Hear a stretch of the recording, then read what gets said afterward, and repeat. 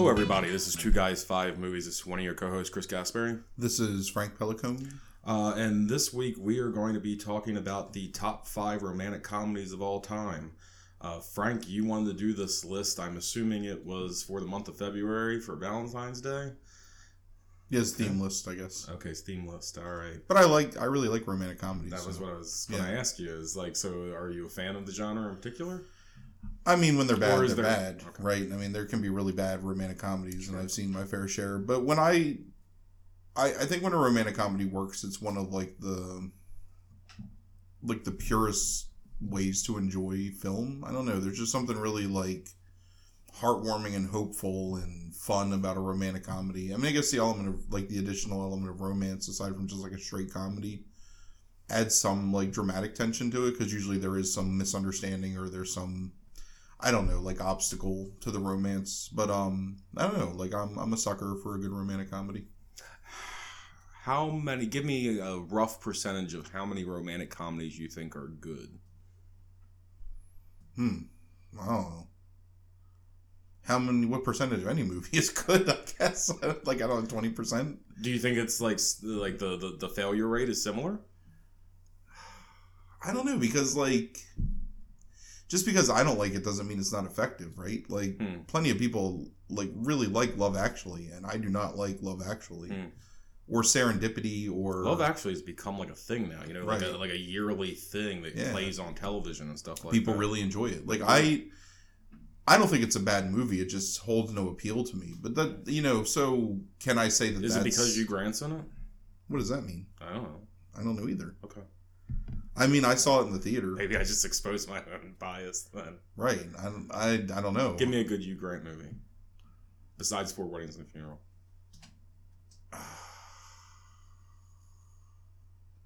Muriel's Wedding, isn't he in? No. No. I have to look up Hugh Grant and tell you what he's. I think he's not in that.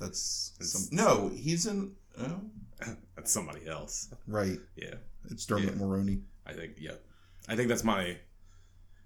I'm not going to say that's a victory, but just okay. It's fine. We can move on. You know what? Hold on. I think I need to know like a good Hugh Grant. It's not about winning or losing. It's just about me being right. Bitter towards Hugh Grant.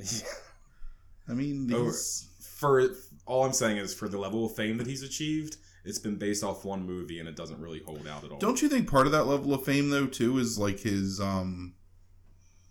prostitute sting thing, like that he was generally considered to be like one of the like biggest like up and coming stars of, you know, the age, and then all of a sudden he gets busted with a prostitute while he's like in a relationship with one of the most beautiful women of the time, and just kind of. I think he was pretty big during those 5 years though, like before that happened. I think it derailed his career, if anything. Like, man, whatever. It's not that important. Like, it feels important to me now. Lair of the White Worm. There's a good Hugh Grant movie. I really like that movie a lot. You do like that movie. I love that movie, actually. I forgot he was in that. I forget that movie exists until you bring it up. You're going to watch it in a few months. Okay, let me throw you a few movies before we get into this list. Okay. I want to get your reaction to them since they're not on your list. As romantic comedies. All right. Okay. Breakfast at Tiffany's. Oh, I love Breakfast at Tiffany's. Yeah. I almost like Breakfast at Tiffany's too much to consider it a romantic comedy, I guess. But damn, you want to talk about throwing shade, right? Like, I think you just destroyed this list now because it rises above just being like, and I think all 5 of these movies we're going to talk about tonight are legitimately really good movies. Not like when we do like the horror lists and stuff necessarily, but like Breakfast at Tiffany's is a classic of cinema. I mean, it's my favorite Audrey Hepburn movie, who's my favorite actress of all time. Like, it's really hard to. Yeah, Breakfast at Tiffany's is a great movie. Right. So we'll talk about that someday then. Okay. So we don't need to. Okay. When Harry Met Sally. It's fine, I guess. Yeah. I think it's 2 amazing performances that elevate a mediocre movie to me. Okay. Like, it's fine. It's a fine movie. There's nothing wrong with When Harry Met Sally. I was getting quick reactions. Say Anything. I really like Say Anything a lot. Yeah. Say Anything is like an honorable mention to this list. I really considered it. Yeah. To me, though, it's like... Did it compete with something else on this list, kind of, that won out? I wouldn't say it competed. Okay. I don't... You and I are going to disagree about one of these movies like being like a traditional comedy. Yeah. But I don't know that I really feel like Say Anything is as much a comedy as it is a coming-of-age drama with some comedic elements. Okay. Annie Hall. I really feel weird putting Woody Allen movies on any list anymore because he's such a creep. Like, that really has colored my opinion of how I feel about his movies. And I've always said, like, my whole life that wouldn't happen. But, like, I thought about Annie Hall because I really like Annie Hall. I actually thought about Stardust Memories and Manhattan. I mean, there's plenty of Woody Allen comedies that I think of as romantic comedies that could have gone on the list. Mighty Aphrodite, actually. Right. I really Mighty consider. Aphrodite's really good. But every time I think of it, I'm like, oh, man, I don't want to talk about Woody Allen. So, okay. Until Woody Allen, like, I shouldn't say that. Until Woody Allen ceases to exist. Right. I don't know that I can discuss his movies objectively. So, okay. Although not that this is an objective list ever, but yeah, sure, it's really creepy. Clueless. Oh, I really like Clueless. Yeah. I think of Clueless more as an ensemble comedy as opposed to a romantic comedy. Okay. To me, those are different things. It's like it's a teenage. It's like I really like 10 Things I Hate About You. Mm-hmm. I think is a really good comedy. Yeah. But to me, that's more, again, like a teenage comedy or like an ensemble comedy. Like, it's not a romantic comedy.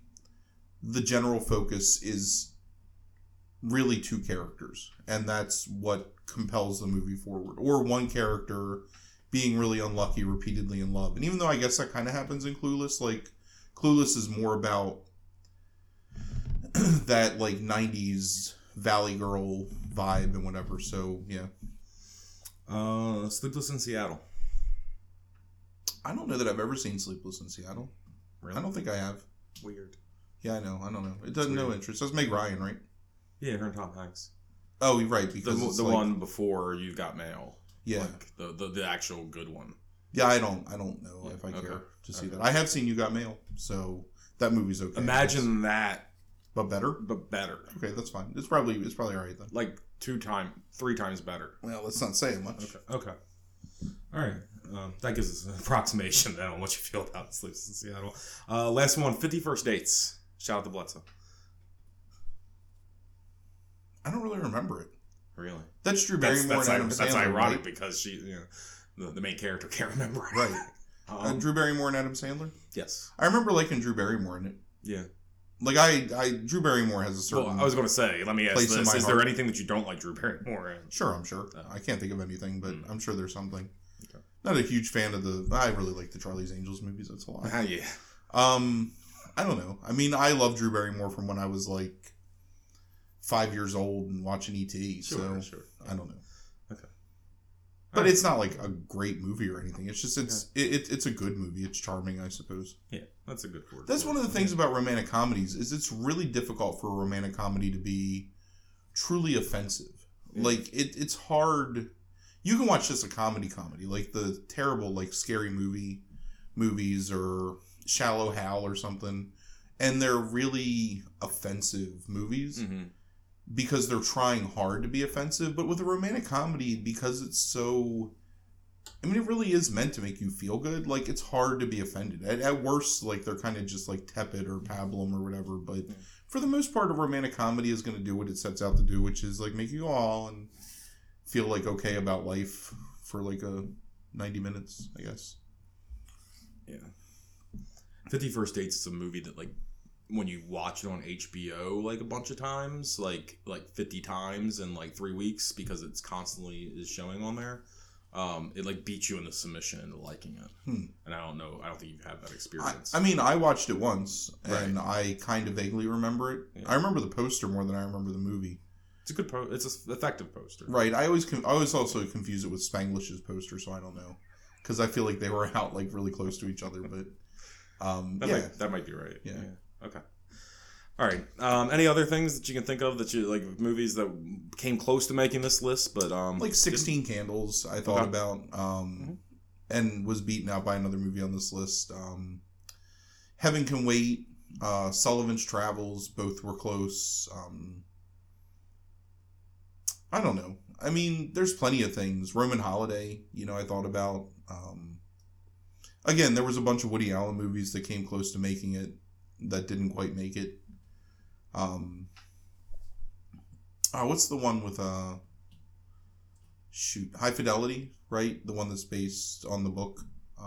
That almost made it. There's just a bunch. Like when I think about it, because I don't. If you ask me like my favorite genres, I don't think rom-coms would ever like pop up off the top of my head. But when I think about them, there's a ton of them that I really enjoy. Okay. I also think so. This is another thing too. Like, I think it's hard to watch older genre movies and still be as moved as you are, like with the innovations that have happened in certain genre movies, like horror or like suspense or crime. I think that the Western, it's difficult to watch a Western from the 50s and feel the same way about it as when you watch like a Sergio Leone Western, or when you watch, like some of the stuff like Unforgiven or whatever that we talked about, because there's so much innovation that's happened. But you can watch Bringing Up Baby. That's another one, a good example that almost made the list. Yeah. And Bringing Up Baby stands the test of time to romantic comedies that were made like in the past 5 years. Because they're just, I guess they're just universal. Like everybody's looking for like love or whatever, and everybody feels awkward and alone at times. And I think that's the best romantic comedies are about those people that are kind of like outsiders that find love in like an odd place, or, where they least expect it or whatever. And, I think that that's universal. And I think that it's easy to watch a movie from like the 30s or 40s that's a romantic comedy and still like become invested in it. Whereas you watch like, I don't know, like some random black and white like sci-fi movie from the 30s and it's just kind of like cheesy and you roll your eyes, Yeah. Maybe that's because the human condition is universal and like special effects like become more prevalent in those other movies, or language or violence or whatever. Right. Yeah. Okay. Do you want to go ahead and get started? Sure. Okay. Before we get started, I just wanted to remind everybody that you can follow us on iTunes or the Apple Podcast app or Stitcher or Google Play, anywhere that you can listen to the podcast. We're there. You can subscribe. Please leave reviews if possible. We would love to get feedback. You can also email us at 2guys5movies@gmail.com. That's the number 2 and 5, 2guys5movies@gmail.com. You can also follow our Facebook page. So the first movie you have on your list, number 5 on this list, Frank, is the 1941 film The Lady Eve, directed by Preston Sturges, starring Barbara Stanwyck, Henry Fonda, and Charles Coburn. Rotten Tomatoes critic score has it at a 100, audience at an 87. The caveat there is the 100 is I think there's like 6 reviews from critics, because it's so old. But all of them positive, largely positive from audiences.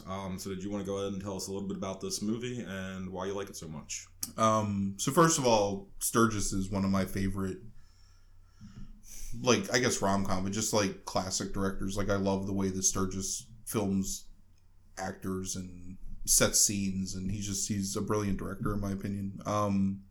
Henry Fonda plays Charles Pike, who is I don't know what you'd call him. Not botanist, but he studies animals. He's like a naturalist or whatever, who's coming back from a safari, basically like this extended tour of, I guess maybe it's the Amazon or whatever, and catches this steamliner that's heading back to the United States. Immediately becomes the center of attention because he comes from a family, like a really wealthy brewing family, where he's worth millions of dollars. All the women on board like want to gather his attention, but the one that marks him is the Barbara Stanwyck character, who is Jean, who's a card sharp. She's a hustler. She's there with her quote unquote father, and another guy that's like works on the boat, but's also like an inside man to their, their schemes. She hooks him immediately. Really great scene of seduction in her her stateroom or whatever, but also falls in love with him over the course of time. Them hanging out together, where she no longer wants to take him for his money. She actually wants to be with him, and in a lot of ways like forces her father off of scamming him. However, he's protected by one of my favorite characters in the movie, Ambrose Murgatroyd, or Muggsy, who's like a rough, like typical 40s like tough guy who's protecting Pike. Her secret's revealed that she's a card sharp. Pike feels betrayed and dismisses her and goes back to his life. So she works up a scheme where she then impersonates this British heiress who comes to his house and pretends like she doesn't know him and causes him to fall in love with her again with the idea that she's going to take vengeance on him, which she kind of does. But in the end, they end up together, and it's a really good classic like slapstick screwball comedy. A lot of quick wit, a lot of like physical comedy to it. It's just really, again, like really beautifully filmed, black and white. It's great performances by Fonda and Stanwyck. Really good like minor performance by Coburn as Fonda's father, and then, or I'm sorry, Coburn as Stanwyck's father, and the guy Eugene Pallette or whatever that plays Fonda's father does a really good job too. Just really well done. It's interesting because like when you think about, I'm a sucker for like a strong female character in a movie, especially like when in a genre where you don't really think about that. So in like the 40s and 50s, usually the female is like the innocent, she's the naive, one that's being like worked by the more experienced like devilish man that falls for her charms.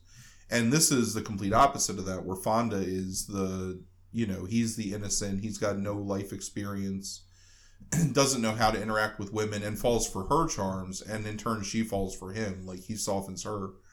I think that's correct, unless you go into noir, and then it's usually equal footing. Like, but then the woman's the villain, and I don't know that sure. Barbara Stanwyck, even though her initial intentions are, not necessarily good, like she's got, she's going to scam the guy in the beginning, like she falls for him pretty quick, and like almost within the first like 25 minutes, like it's really about the 20-minute mark where you can see her falling for him, where they're doing the thing where he's like putting her shoes on for her, like oh, that's even earlier. Like it's to me, it's the like almost like the sofa scene, like when when they're laying together on the sofa. Yeah. So she falls for him, and she really becomes protective. So whereas in like noir, the femme fatale is kind of always the bad guy. She's never really the femme fatale. They're really just kind of like. Yeah. So I mean, maybe like the type of character like this, and maybe His Girl Friday, right? Like like kind of tough as nails, like yeah. Well, she is, and definitely wily and intelligent. But even though he's naive, he's never really an idiot. Mm-hmm. Like he's really smart about certain things. They're just not practical things that he's smart about, right? And he's not, and he's inexperienced, right? He's not a sucker. He just really like genuinely falls in love with her, right? And to the point where when he sees someone that looks like her, even though it is her, but he thinks that it's a different person, like he kind of forces himself to fall in love with her too, just to replace the loss of Jean. And that's the titular Lady Eve, because she's this. There's another part of their circle of like scam artists that's lived in this rich community and pretended to be an English lord to like take money from people, and she comes in pretending to be his niece that's over from England, came over on a battleship or whatever, and he like pretends to fall in love with her, but then uses the same lines because he's so naive that he doesn't know what else to do. So he's using like these like sentiments that he felt legitimately for Jean that he now is like trying to force into this Eve character. And so in the end, when they end up together, because he wants nothing to do, he gets married to Eve, but then he wants nothing to do with her because he finds out that she's had sex with like 50 men. Right. And he's horrified by that because he's kind of attracted to the idea of like the woman being like a monogamous relationship and not having and he wants her. Well, yeah, right. And he really just wants you to be virginal and like all those kind of things. Well, he really just wants the woman that he was in love with. Like he was never really in love with Eve. He just was in love with the image of this person that he left. Yeah.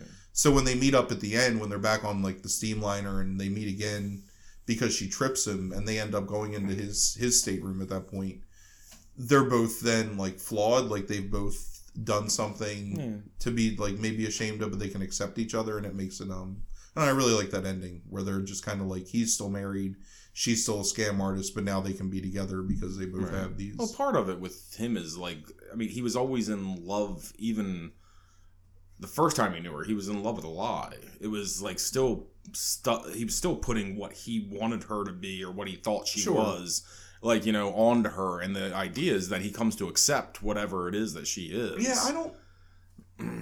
I don't know if it's a lie as much as it's just an omission. Like, she's just leaving out a very large portion of why she met him in the first place. But I genuinely, like the Hopsy and all that stuff, I think that's her. Like, I think that's who she is. Sure. Yeah. And I think she genuinely is in love with him at that point, because she's willing to give up, like, this life that she's known in her, like, quote-unquote family to go and be with this man. Now, granted, she's going to be with a man who's a multimillionaire and an heir to, like, a fortune. But at the same time, like, you feel there's genuine affection. I couldn't find too much criticism of this. I had to go into the audience reviews and start looking around, and the consensus that I found is that the reading between the lines were like audience reviewers, which don't know really how to be specific or, you know, explain themselves, is that it's the characters are like flat, like they're not very rounded, like in any way, like they're. I mean, sure, but it's a comedy. Like, it's not. That was the other thing, is that that people didn't see the humor in it. Do you think that's the time period? Yeah, you're watching a comedy, and I wasn't even going to bring sort it up. of in like the like. I still find parts of it really funny, and I think that Fonda. There's a lot of scenes where he, like, you really have to, like, be able to laugh at, like, physical comedy, I think, in a lot of ways, or like, you know, when Father Pike is sitting outside and, like, banging the table and ringing the bell because no one's brought him his breakfast, and all these people keep coming out and almost bringing him his breakfast, and it's just little things like that are really funny. Agreed. And you know, I think that Henry Fonda does a really good job playing, like, a straight man, but also, like, the comedic foil to everything. You know, because he's, like, tripping over the tables, and he's bumbling, but he's not really bumbling. He's just so confused and in love that he can't help himself but, like, fall over the place. I really like Henry Fonda for the first half on the ship, and then I just think he becomes dull and uninteresting, really, for, like, the second half of that movie. It's tough to like him when they're back in the house, like when they go back to the mansion, especially like when he's so quick to, like, try to force himself to be in love with her when he thinks that she's the Lady Eve. It's almost like there's a difference in the performance, though, to me. I think because his heart's broken, and I think that's on purpose. I mean, I think he's meant to seem like a shell of a man. Yeah, maybe he just doesn't convey that very well to me, like that aspect of it. Maybe, I don't know. I find it hard to like. I love Henry Fonda, so and like I think to me though, like, Stanwyck is the star. Oh, she's amazing in it. She's like a powerhouse in this damn movie. Yeah, like, she's fantastic. Like, I don't know how anybody can watch this movie and not fall in love with her. And it's interesting because she's not really a classical beauty. Like, she's got a very she's not. I don't know how to describe it. Like Oliver Twist look to her or something. I don't know how. I don't know what that means. That's the first thing that came to mind. Like, I can picture her, like, tough as nails, like, in the cobblestone streets of London, like, asking for more porridge or whatever. But I don't know. Like, we'll talk about it off air. I have somebody that I'm going to tell you. I'm going to say to you. Not really a classical beauty, but definitely, like, someone that's, like, captivating. And she's such a strong character, and it's such like an effortlessly sensual and charming performance that, like, you want to see her succeed. Yeah, and I think that says something when you're talking about somebody that's a career criminal, basically, like a scam artist, and you're rooting for them almost from the beginning, you know, to get the guy. Like, it's a great performance. And again, I think that also has to do with Sturgis, because in all of his movies, I mean, I haven't seen all of Sturgis's movies, all the ones I've seen, like, Sturgis is not afraid of showing the negatives of a character. Like, he understands that humans are flawed. Like, there's no perfect people in Preston Sturgis's world, but he films people in such a way that's so humane, you know, that it's just, I don't know, it's really charming. And going back to the flat characters thing quickly, do you think that, like characters not being complex in romantic comedies is, like, a common thing? Like that it's hard to have complex characters when you're trying to go that route sometimes. So maybe, and maybe in like a 40s studio film like this, probably more so. Mm-hmm. I don't think that any of the other 4 movies on this list fall into that category. I think that every movie is pretty complex in their characterization after this one. But sure, I mean, because you're number one, you're working in the confines of a studio system at this point, right? So there's certain things that you can and can't do. And I think that Preston Sturges really pushes the envelope to that, because you're implying that these unmarried people have had sex and that, she's basically coming out and saying, like, well, I'm very promiscuous, like, as Lady Eve, even though it's not true necessarily. Right, yeah. Like, it still is a characterization that's pretty uncommon for that time. Mm-hmm. So the only people that really matter are, Charles and Jean, really. Mm-hmm. Everybody else is just a set piece and it's just something to, advance the plot. Like, Murgatroyd is hilarious in this movie. The, Muggsy, but there's no depth to him. He's just like, he performs a function. So, I don't know. I don't know if that answers your question. It does, yeah. I think the thing that people saying it's unfunny is... I think you spoke to it already with like not really kind of getting the physical comedy of that time period and stuff like that. But I mean, it's not like laugh out loud funny. Like a lot of those older movies aren't laugh out loud funny to me. Like it's one of those things. They make you smile. Right, they make you smile. Yeah, it's a feeling more than it is a reaction. I mean, look, there was times where people were in uproarious laughter, like the Three Stooges and stuff. Sure. And I have a certain appreciation for like that and the Marx Brothers, but none of that stuff makes me like guffaw. Yeah. But it's funny. Like I recognize that it's funny and it's really well done. But I mean, it's just different. Like things. Watching this because it's the first 40s movie we've watched in a while. For this list anyway, and it's giving me an itch because it's I love the back and forth, right? The snappy dialogue, yeah. I miss that like a lot. Where everything's so slow, and the slow is probably more realistic. Don't get me wrong, like that back and forth. I mean, Sorkin and Amy Palladino get criticized all the time, like for being unrealistic in their dialogue a lot of times, and like their writing style for those kind of things, and it probably is unrealistic, like even like. Back but it's still fun. Right, but it's fun, and it's charming, and I think it works perfectly with, like, romantic comedies. Like, I agree. Any final thoughts on this? No, it's just, it's a wonderful movie. Yeah. I think that I don't know that everyone in our modern world can, like, take old movies, but if you find that you have the attention span and the patience to sit through them, like, you really need to check out Preston Sturges because he's amazing. And at least those 3, like Heaven Can Wait, Sullivan's Travels, and Lady Eve, like, all 3 are definitely worth watching. It was a fun watch. It was the first time I'd seen it, and I really enjoyed it.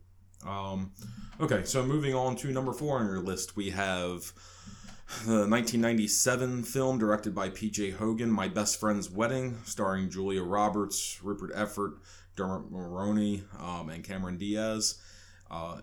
Has a 73% score from audiences from Rotten Tomatoes and a 73% from critics.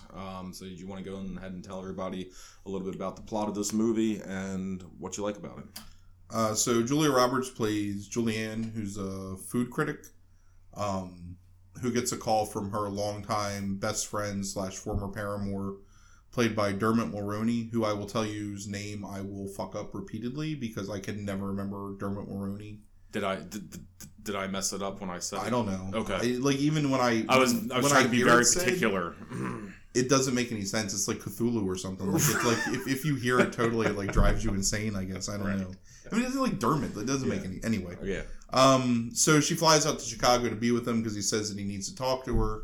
She has always, if you get the impression, she's always harbored the fantasy that they're going to end up together, but he reveals that he's engaged to this much younger girl, played by Cameron Diaz, Kimmy, who's an heir to like a huge like fortune. Julia Roberts turns into the biggest scumbag on the earth, trying to break up this coupling And Kimmy is absolutely just like a charming, innocent, friendly, loyal, absolutely like wonderful person. And Julia Roberts is this chain-smoking, mean-spirited like harridan who's trying to like sabotage their relationship at every step. And ultimately, like, to the credit of this movie, fails, you know, and Dermot Mulroney ends up with Cameron Diaz. It is, number one, it's an interesting take on the romantic comedy because you look at, like, the two main characters, and Julia Roberts really is the central character of this movie, and she doesn't end up with the guy. Right. And to me, that was really surprising when I saw it, because I thought, like, when you first get introduced to Cameron Diaz, you kind of think she's going to end up being, like, shrill or stupid, or, you know, you're going to find a reason to, like, root for Julia Roberts. But to the credit of this movie, like, they never give you a reason to root for Julia Roberts over Cameron Diaz. Like, you're always rooting for Cameron Diaz. And the reason that I love this movie so much is because it is one of the most, like, fucking surreal movies I've ever watched in my life. It is absolutely absurd at points, the things that happen in this movie. And it's really like small absurdities, but they're so prevalent and they're just there. And it's almost like Jodorowsky making a romantic comedy. Give me an example. So, I mean, the opening scene with the Show 'Em That You Care, whatever that song's called. Yeah. With them, like... Oh, with the black backdrop? Like, no, it's like pink. It's kind of like Material Girl, basically. Okay. The way that they're, like, doing it. And then there's a lot of music in this movie that's done naturally through people singing the music, like, in the movie. So there's the scene in the restaurant when they're going to... So Julia Roberts takes Rupert Everett, who's, like, super gay, like outwardly gay, and like he's never out, and there's never any like pretense in the movie that he's not gay, and convinces him to fly out to Chicago and pretend to be her fiance, and so she takes him to dinner or to their brunch where they're like celebrating, and he makes up this ridiculous story about how they like met and how he sang "Say a Little Prayer" to her, which devolves into the entire restaurant singing "Say a Little Prayer." Which in and of itself is kind of ridiculous, but then they're in this, it's like a lobster house. Yeah. And the waiters have like lobster claws that they're wearing. And at one point when everyone's singing, there's just like waiters in the background, like swaying with their lobster claws in the air. And it's like so absurd, like the visual. Agreed. I'm interested because that's what I thought you were talking about, but do you think there's more stuff like that? Oh my God, there's so much. Because that I did feel it's like one of those things where it's like, yeah, it's almost like you get like a little lightheaded, like in some ways, like, or like your eyes strain or something, because it's like, what's happening? Like, you know, it's so out of left field. Because they do so little to highlight the fact that the servers are wearing lobster claws. Like, there's no visual gag about it. Right. It's just there. It's just part of it. So when you see it for the first time, you're like, what am I watching? But even the fact that like everybody starts singing, it's just like, you know, it's almost like you're it's almost it's almost like a train wreck in some ways. But I've also had a smile on my face. Right, like, it's incredibly charming. Right, yeah. Because it's like all these, and they're like a lot of them aren't very like necessarily good singers, but they're all singing together. Like it feels like really natural. Yeah. So then there's another scene later when Julia Roberts pulls Dermot Mulroney aside, and they're on like the tennis courts, and the younger siblings of Cameron Diaz's family it's Dermot Mulroney's younger brother is there with his friends, and there's a bunch of helium balloons, and they're sucking the helium out and like talking to each other. And while they're having this like dramatic, tense conversation on this tennis court, they're singing with these helium voices in the background, and there's like thousands of colored balloons just like kind of floating around them. There's also, and this is the thing that actually, when I saw this movie for the first time, and this is a movie that I had no intention of watching when it came out. I felt like it was just going to be like a bad movie. But somebody, like some girl, convinced me to stay after work. I was working at the movie theater at the time for Regal Cinemas. Convinced me to stay after and watch it. And it was the moment I'm about to talk about is the moment where I started to think like, holy shit, like this movie is really weird. And it's when Julia Roberts is chasing Cameron Diaz down after Cameron Diaz has seen Julia Roberts try and kiss Dermot Mulroney. Right, when they're the car chase. Well, it's after so they go through the car chase and they end up in what is it, the Cubs stadium, the Wrigley Field. Mm-hmm, and they're in the bathroom of Wrigley Field, and Julia Roberts is screaming Kimmy, which is Cameron Diaz's character. Right. And there's this woman on like a scooter in the bathroom, and she starts going, Kimmy, Kimmy. And so like Julia Roberts is like, Kimmy, and then underneath it's like, Kimmy. Yeah. And then when Julia Roberts finds her, like all these women gather around and form like this, I don't know, like Thunderdome circle around them, and are just like trying to force it. But instead of like devolving into like crass humor, like they immediately see, I don't know, it's just weird. It's all weird, and there's a lot of really weird stuff. Mm-hmm. And the ridiculousness of Rupert Everett like going along with it and mm-hmm. you know, pretending to be her man, like. So you've laid out all the stuff that's weird and ridiculous about this. What do you like about it? I like that. I find it really charming. Oh, okay. This is an example of the things you like. Right. About it. Like, okay. It makes me love this movie because it's not just. Because in all honesty, it's kind of a formulaic plot. Like, even though you don't really see this plot very much, and honestly, you know, again, like, the quote-unquote protagonist, like, like, basically the villain being the centerpiece of the movie. Yeah, that's exactly what it is. It's something that you don't really see ever, especially in a romantic comedy. Sure. It makes it all the more romantic when Dermot Mulroney realizes, like, I really love this woman, mm-hmm. and I really want to marry this woman. Yeah. And Julia Roberts is like, you know what? Like, that's the right thing to happen. Like, you should love her because she's right. Right, there's some kind of recognition she's the villain. Right. Oh, she realizes it several times. Sure, yeah. And keeps doing it anyway. But, I mean, she does realize it and just realizes when it's time to cut her losses and let it happen.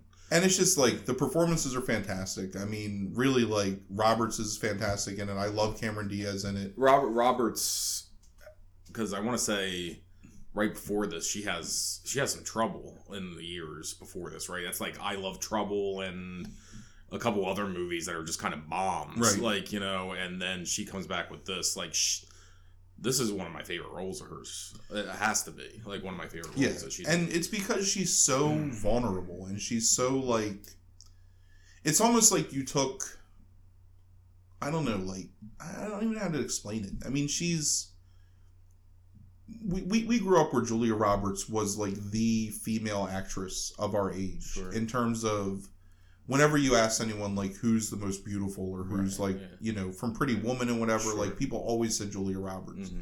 And to play, like, such a vulnerable, almost, like, mentally unhinged role and do it where, you know, she knows that she's being psychotic. Like, one of my favorite scenes in this movie, and I think it's a brilliant scene, is where... Can I guess? Hold on. Okay.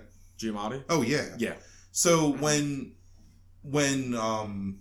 Dermot Mulroney, like, she's done her machinations and, you know, tried to get Dermot Mulroney to, like, tried to, like, send this email to Dermot Mulroney's boss to get him fired, but under the pretense that it's, like, Kimmy and her father, like, these wealthy, like, barons, like, trying to get this done. And he says, you know, I got to break up with her. And she feels sick about it because she knows she's done the wrong thing. And she goes out into the hallway of the hotel and is smoking a cigarette. And Paul Giamatti is just this, like, hangdog bellhop that's like, you can't smoke here, but then she gets him to smoke with her. And it's just such, like, such good dialogue and such a good performance by both of them. And it's just such a small, like, scene in the movie. But it lends, like, this air of real...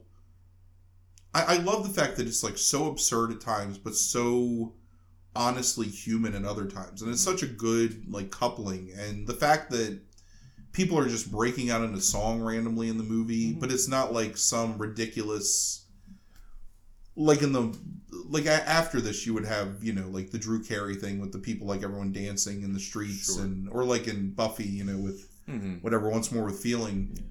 It's just like people are just singing and it's natural. Like it's not staged. It's just like, hey, like we're all together. We're all going to sing this song. And it's absurd, but it's like fun and I don't know. And she reacts to it pretty negatively, and again, it's because she's the villain, right? You know, like everybody else is happy and she's not.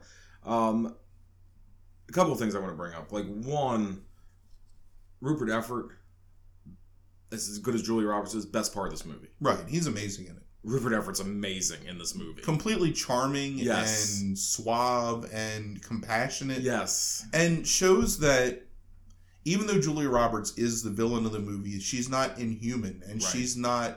she's just a villain in this set of circumstances. She's not a villain in real life. Right.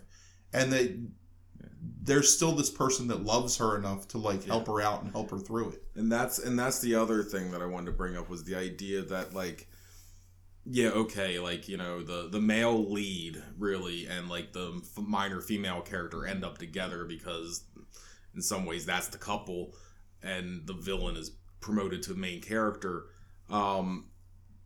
It's like, you know, and that's like kind of like upending the tradition enough, but it's actually in some ways by the end of this it's redefining what love actually means. Right. You know, and then that's the genius to some degree of this movie, and for what it is, because it's like, you know, it's not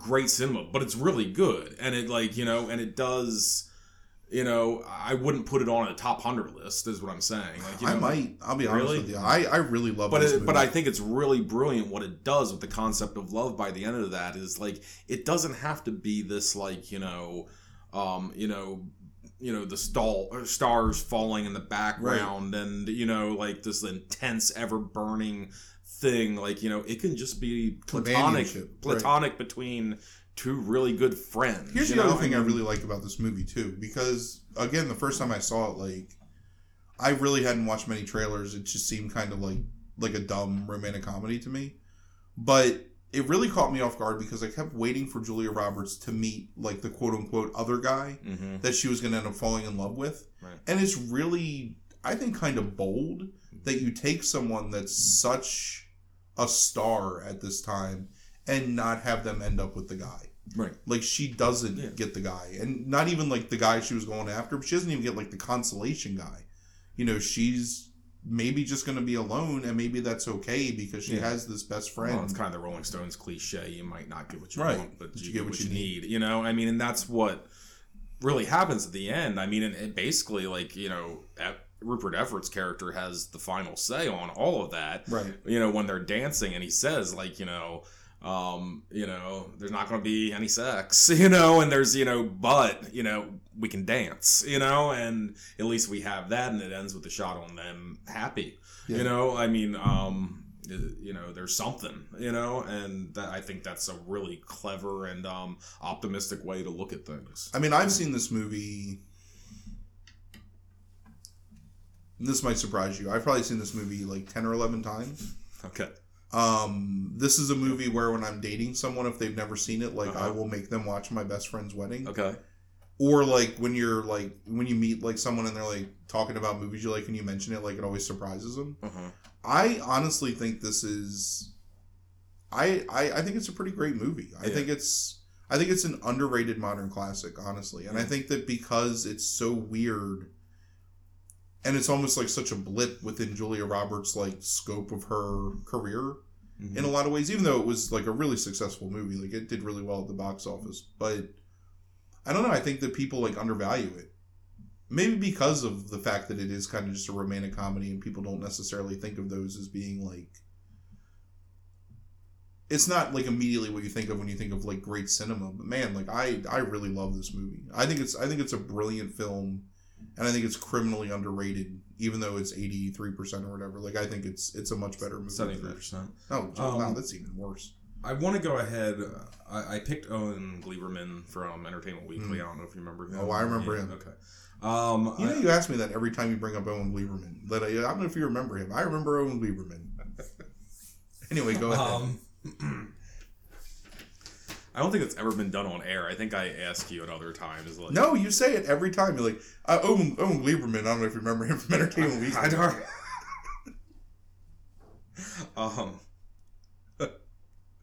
You'll have to get back through your notes and find out every time you brought up Owen Gleiberman, and I'll go back and listen to the podcast. Okay. All right. I'll make a compilation for you. So, I'm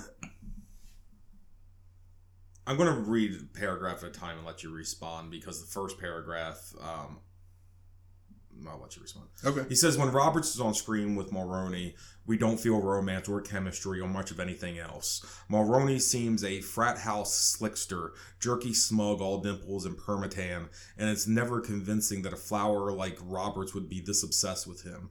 My best friend's wedding tries to carry carry the audience along with the busy lurching plot and a few great Burt Bacharach songs, but beneath its screwball packaging, it fails to convince us that Julia Roberts truly belongs with this guy. It doesn't convince us because the film, to our dismay, doesn't believe it either. Right, but that's not to your dismay. That means Owen Gleiberman's an idiot. Like, the point of the movie is she values her independence so much that she's convinced herself that when she gets to the point where she doesn't value her independence anymore, she'll just be with Dermot Mulroney. She's not meant to be with him. Like, they're friends, and in the same way that she can be with Rupert Everett and be friends and have a good time, it's the same thing. But because that's a guy that she's had sex with at one point and she doesn't want to commit to anyone, it's that whole, like, when I'm 40, I'll marry this guy kind of thing. So, like, it lets her not have a real relationship with anyone else because, oh, well, you know, at some point I'm going to be with him. But it's not because she's not meant to be with him. Mm-hmm. Like, Kimmy is the Cameron Diaz character, again, innocent, but she's not very bright, you know what I mean? Like, and they don't make her out to be dumb, but she's just not, like, Julia Roberts is an educated, well-spoken, powerful, driven woman, and Cameron Diaz is a person that's willing to give up going to school to live with her husband, you know? Even though, like, she doesn't want to do that necessarily, like, she's willing to do that, and Julia Roberts isn't. And he's a guy that's willing to, you know, settle down with this woman and whatever. Like, they're meant to be together, and that's what the movie is showing you, but it keeps tricking you in the other direction by making you think you're supposed to be rooting for Julia Roberts. I mean, it's brilliant, like, how it tricks you into thinking, like, you keep thinking, like, okay, well, when's it going to happen where I'm going to see, like, why they're meant to be together, but then they keep showing you that they're not, and that's the moral, is that sometimes it's not the person you think you're supposed to be with that you're supposed to be with. Okay. Yeah. No. Thank you. Owen Gleiberman. You're right. So this is why Entertainment Weekly failed. I think it's still really successful. I haven't read it in years. All right, next paragraph. It's the Frasier principle. That's what I call it because it was the first time I ever had that experience where it's like I was actually reading Entertainment Weekly like back in like the late 90s and saw Frasier was still number 1 on the Nielsen ratings. And I had stopped watching Frasier like 3 seasons before that, like, because it's in its like 7th season or something by this point, and it went off the edge in terms of its value. And I stopped watching it, and I looked at it, and I was like, "Who still watches Frasier?" Right? Because I didn't watch Frasier. I thought nobody else watched Frasier, but it's still number 1 in the Nielsen's. The second kind of complaint from Gleiberman is he says that the characters in the movie don't banter, they spout earnest psychobabble, and so we can't take pleasure in the stylized plot the way we do at the romantic comedies of the pre-therapeutic era. He goes on to praise Rupert Everett and say that, like, you know, because of all of this, like, you know, we're grateful when he shows up. He goes on to praise him some more. He says the trouble is his bits are wedged into the movies like hors d'oeuvres. They make you more aware of how little comic nimbleness there is to the rest of the proceedings in the movie. And when Everett leads a packed restaurant into a spontaneous, which he puts in quotation marks, sing-along version of I Say a Little Prayer, I watched a scene with a mixture of joy and horror. It's an exuberant riff on one of the greatest pop songs ever written, and yet, like Meg Ryan's Fake Orgasm and When Harry Met Sally, it's there as a contrived sop to the audience, a feel-good video implanted in the movie. So, how do you, I guess, respond to the idea that it's like, besides Rupert Everett, which at least he agrees, I guess, with that, but it's right. Like there's common ground, but it's like that nothing else is really funny, like, whatsoever in the movie besides his scenes? Because I think maybe this is just me. Yeah. Maybe it's me reading too much into it. I think it's an absurdist comedy, and I think it really is, like, it's almost, I mean, parody isn't the right word, but it's almost I guess parody of a romantic comedy. It's almost a dark comedy in a lot of ways, but it never lets itself sink into darkness. Like, it's just, it's weird, and I don't know, like, you can't, like, it's telling that he's trying to compare it to, the pre-psychoanalysis, which is really like a dig at, Woody Allen and what came after that in a lot of ways. Sure. But it's so, it just, I don't know how to say it. I think he just missed the point to me. Or maybe, like, I get too much of a point. Well, the first paragraph shows that he missed the point. Right. Maybe I get too much of a point out of it, or maybe I'm reading things into it that aren't there, but, like, I really think it's, I think it's really funny. Like, there's a lot of scenes in that movie that make me laugh out loud. And I watched this last week or maybe the week before with my son, who's almost 18, and he laughed at it. I mean, and he's, I wouldn't say jaded, but he definitely doesn't like laugh out loud at a lot of stuff like that. But we both really enjoyed it. And I've seen this movie probably close to a dozen times and never not enjoyed it, even though I know it so well that I know exactly what's coming. Like, there's always something small that surprises me in it. So, I don't know. I mean, each his own. Like, maybe Owen Lieberman just a sad man. Okay. What did he give it, like a C or something? I think it was actually, I can't remember, I didn't write it down. I think it was actually worse. I want to say it was like a D+ or something like really? That. Yeah. I think, if I remember correctly. I can't remember any contemporaneous, like, feeling about it. Again, like, I paid no attention to it before it came out. It was mixed. And had no interest, but, like... Contemporaneous reviews, it was pretty mixed. Was tricked into seeing it, kind of. But then I don't know. Like, positive reviews, nobody raved about it. Positive reviews were... like Ebert, I think, has it at 3 out of 4. Like, I mean, nothing, like, pretty nobody positive. Like had it. Well, yeah, it was a very positive review, but nothing was like over the top about it. But like, positive reviews were positive, firmly positive, and the negative reviews were a lot of times it seemed everybody loved Rupert Everett, I mean, I love it. I think it's a great movie. I think that all the performances are really good. And I agree. I agree with his assessment of Dermot Mulroney. I mean, that's what he is in that movie. Yeah. And you never, as a person removed from the events taking place, you never see why that chemistry was there. Right. Except that you can see why he would be in love with Julia Roberts. Mm-hmm. But, I mean, I think that's the point. So, I don't know. I agree. Okay, so number 3 on the list is Billy Wilder's 1960 film The Apartment, starring Jack Lemmon, Shirley MacLaine, Fred MacMurray, and Ray Walston. I include Ray Walston only because he's just a favorite of mine, even though he's a minor character. 94% from critics on Rotten Tomatoes, 94% again from the audience on Rotten Tomatoes. Did you want to go ahead and explain what the plot of this movie is and why you like it so much, and why it's a comedy? Right. I knew you were going to ask that. So Jack Lemmon plays Bud Baxter. He's a low-level accountant in a gigantic New York accounting firm, or insurance firm, with 31,742 employees, I think is the number he quotes. Mm-hmm. He loans out his apartment to executives that work at the firm in order for them to carry out their extramarital affairs in relative, like, privacy. He does so, number one, because he's kind of a coward and he allows himself to be bullied. And he's just really, like, a nice guy. But also because he kind of hopes to gain some sort of, like, career advantage out of it, which eventually he does. Mm-hmm. Gets promoted and finds out that the head of... personnel, Sheldrake, who initially scares him into thinking that he's been caught and he's going to get arrested for, like, fraud. Turns out that Sheldrake wants to use his apartment for an extramarital affair as well, and that's what gets him the promotion. Over the course of the movie, you see him, like, kind of flirt with the Shirley MacLaine character, who's Fran Kubelik. She's the elevator girl. Bud is in love with her. But sort of, like, hesitant to ask her out, and you find out that she's, like, rejected the advances of other men. So Bud, like, when he gets the promotion, is given these 2 tickets to the Music Man and finally gets the nerve to ask her out and let's have a date. And then you find out that the guy that Sheldrake is having, or the woman that Sheldrake's having the affair with is Fran.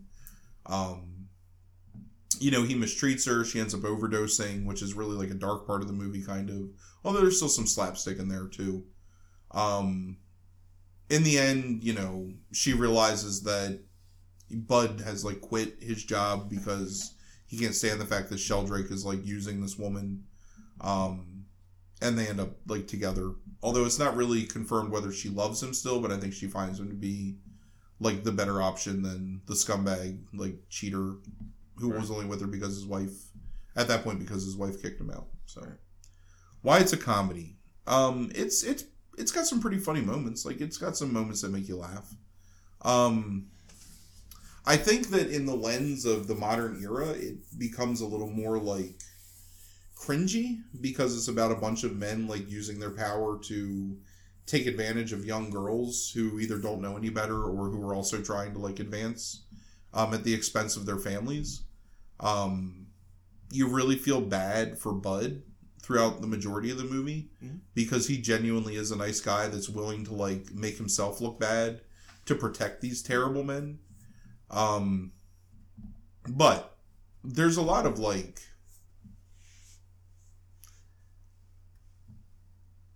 the whole first part of the movie until it's revealed that Fran Kubelik is the other woman with Sheldrake. There's some pretty funny moments. Some slapstick stuff with like the men bringing the women back to the apartment.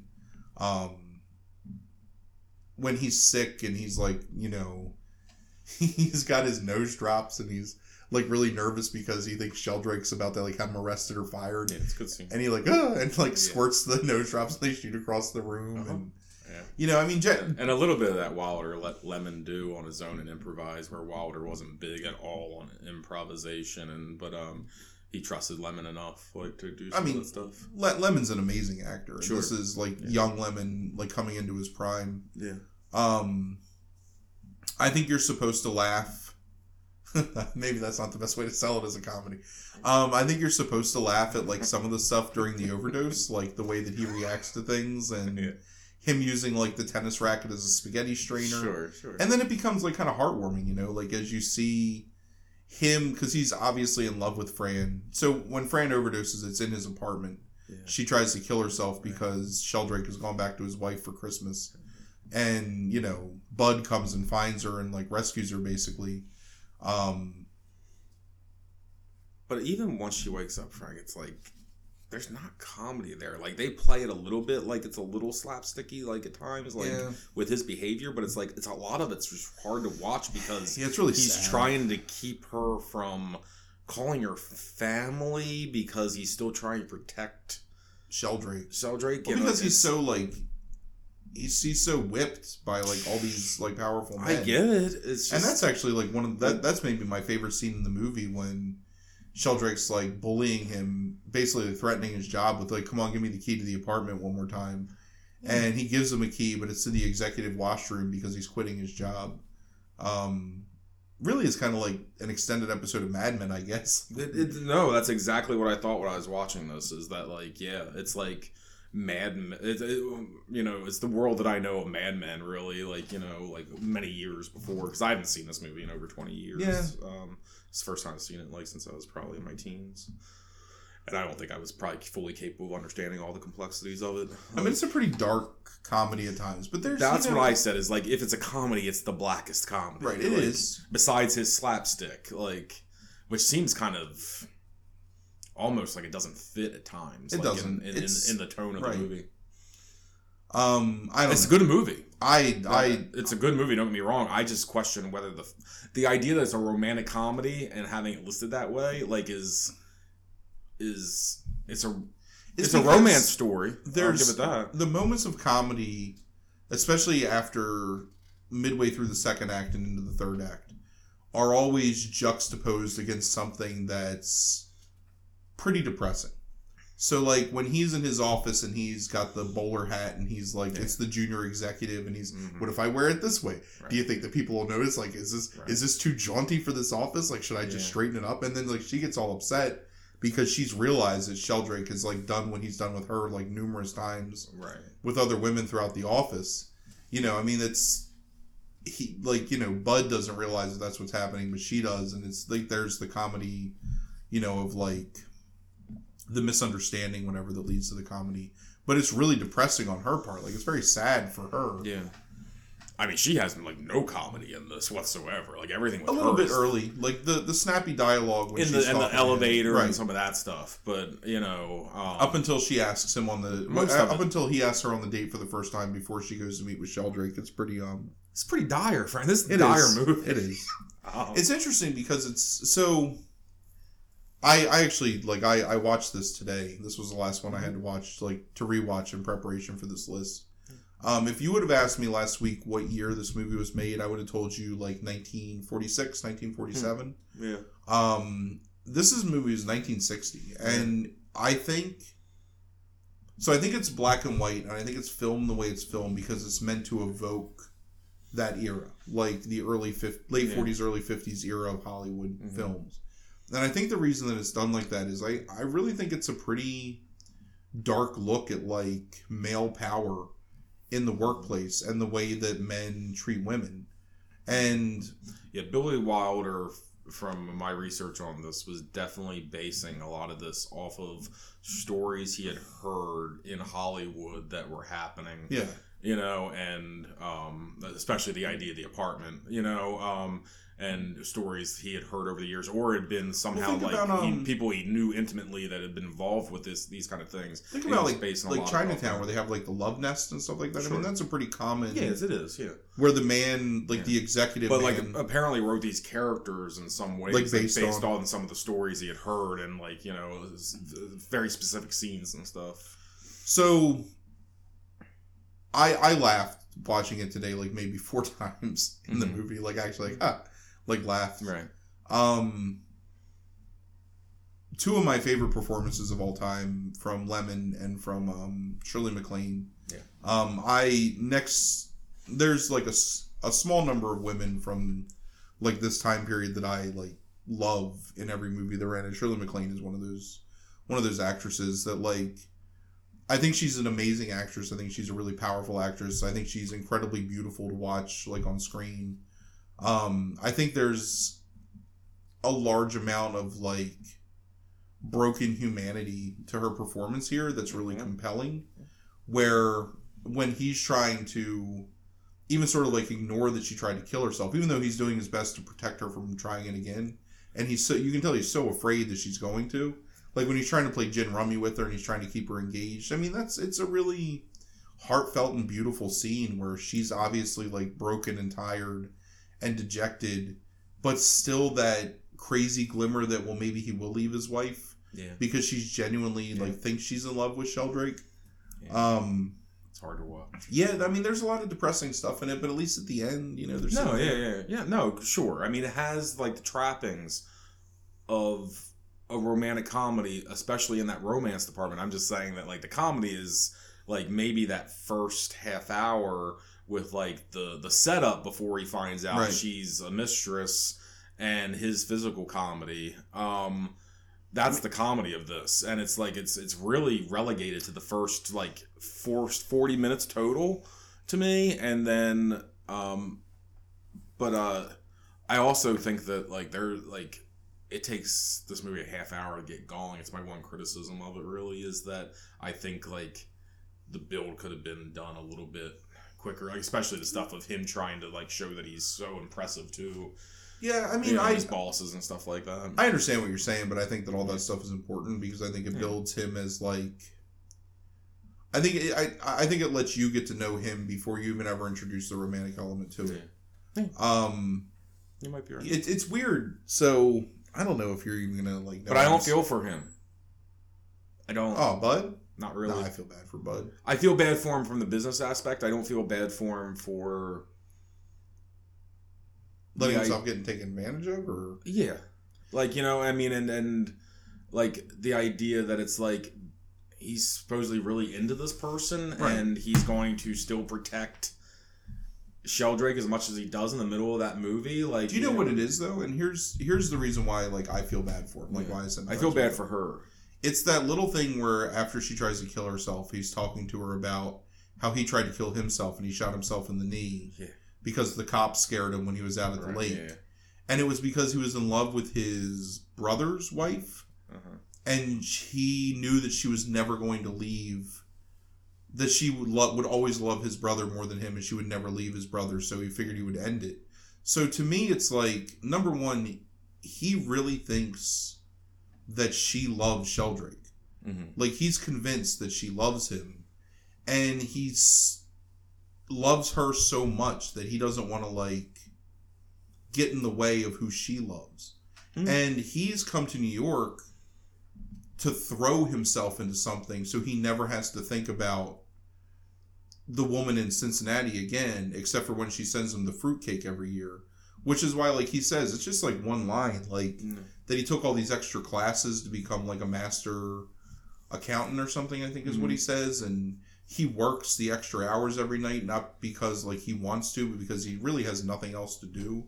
Like, he's eating at an automat, you know what I mean? Like, he doesn't have anything in his life. Sure. And I think the only reason he's protecting these people is because they're the only people that provide any kind of human companionship to him. Which, again, like, I'm not really making it sound like a fun movie to watch, but it's because it's not a comedy. Right.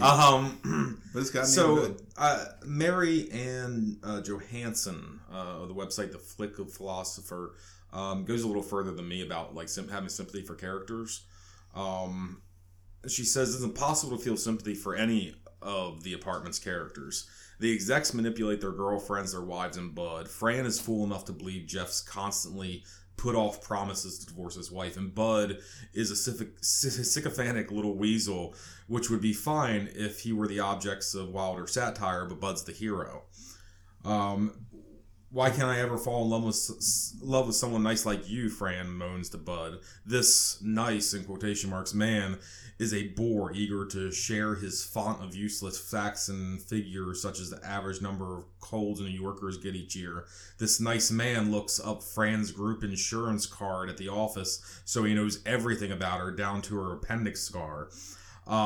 Which would also be called stalking, she puts in parentheses.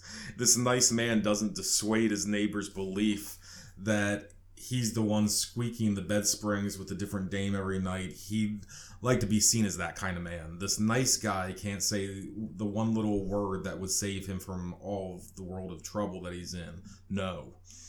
It's movies like The Apartment that make men think that the nice guy equals doormat. Newsflash, women don't find a milquetoast who can't assert himself or make better conversation of flu trivia where inappropriate explanations I love you, Miss Kubelik, any more appealing than one who enjoys punching women or whose favorite expression is get me another beer.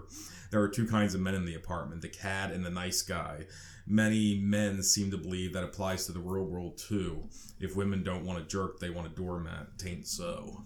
So this is a modern review, right? It's in the past 10 years. All right. So no offense to this woman, but she's dumb and doesn't understand this movie. Okay.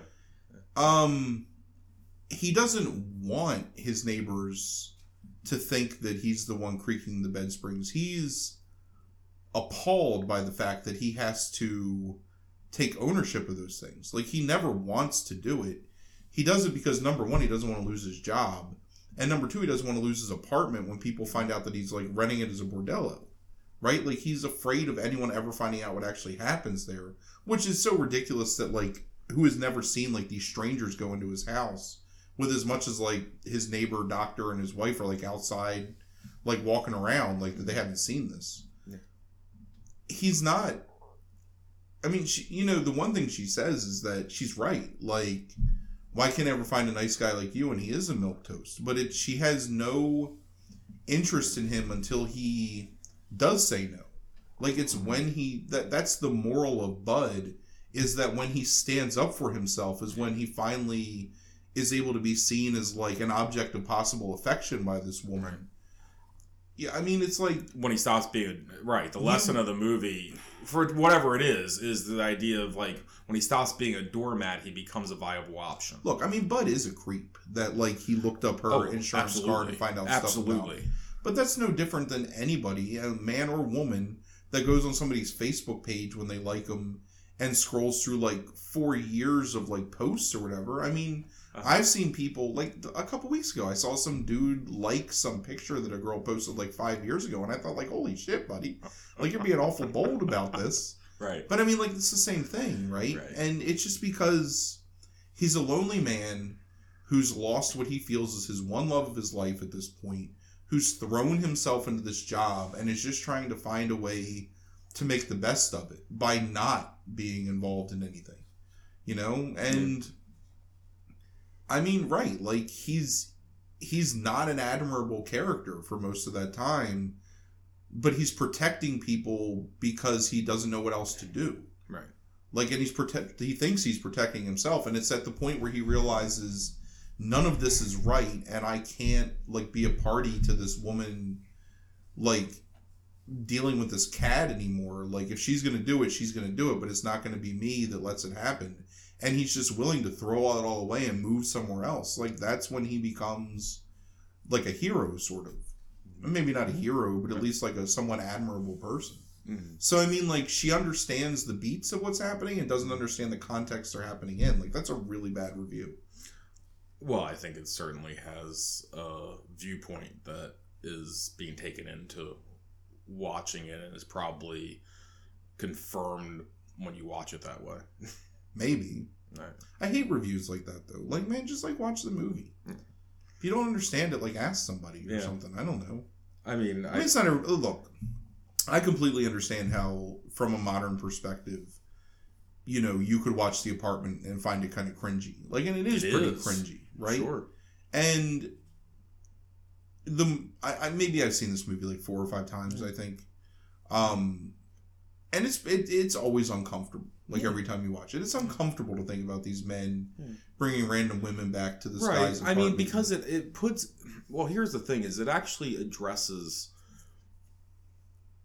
a universal question. Is the individual culpable, you know, if they do and say nothing? Right, he's an accessory to it. Right. Well, I'm saying but it's asking that question. Look, is if you know something is bad or is wrong, and you don't do anything about it, and you just let it go on, or you even, like, you know, just kind of, you know, even if, you know, if you're that doormat, are you culpable along with it? 100%. And it's asking that question, and I think people find that uncomfortable a lot of times. But you know, it asks that question, and it gives you all the reasons why the answer is yes, until the moment he says no, and that's the climax of the movie, right? Like, that's the moment that CC Bud Baxter becomes the hero of the movie, when in his small way he says, I will no longer be a party to this, right? Mm-hmm. But then from another perspective, when you're talking about people that control his ethics trump his his employment. When you're talking about people that control your livelihood, and your livelihood is all you have, like, there's plenty of people, I'm sure, in real life that have turned a blind eye to, like, bad situations because they were afraid that someone was going to fire them.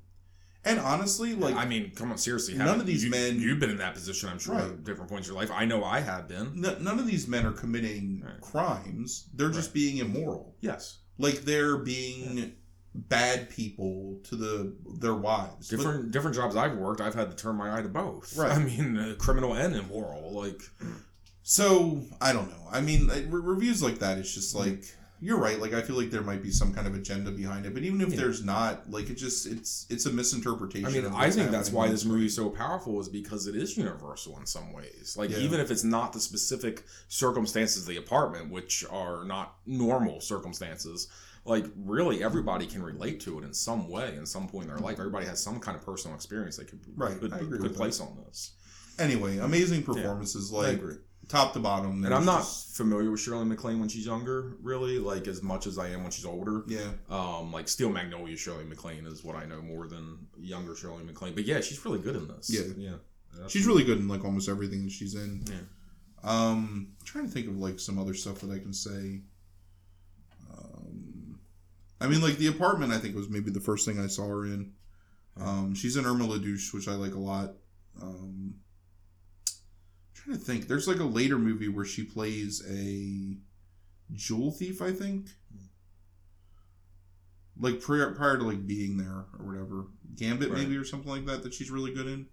I don't know, she just, I think when I was growing up, our opinion of Shirley MacLaine was she was like Psychic Network. Right. This is my living my past life, Shirley MacLaine. Sure. Yeah. But Shirley MacLaine is like a powerful actress for like a long time and like a fantastic like presence on the screen. And I really love Shirley MacLaine a lot. Yeah. She's really good. Any final thoughts on this? No, I mean, again, like that. I don't mean to call that woman dumb. I just think she doesn't understand what she's watching. But you know, it's going to be tough to watch in the modern era, like especially if you're at all sensitive to like the rights of other people and maybe like I don't know, treating people like human beings. Yeah. But it's fantastic performances. It's really well filmed. It's got that beautiful like classic Hollywood look to it.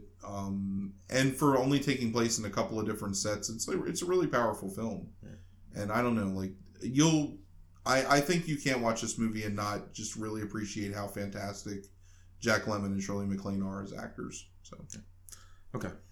Behind the scenes, real quick. Normally, we actually stop between movies 3 and 2.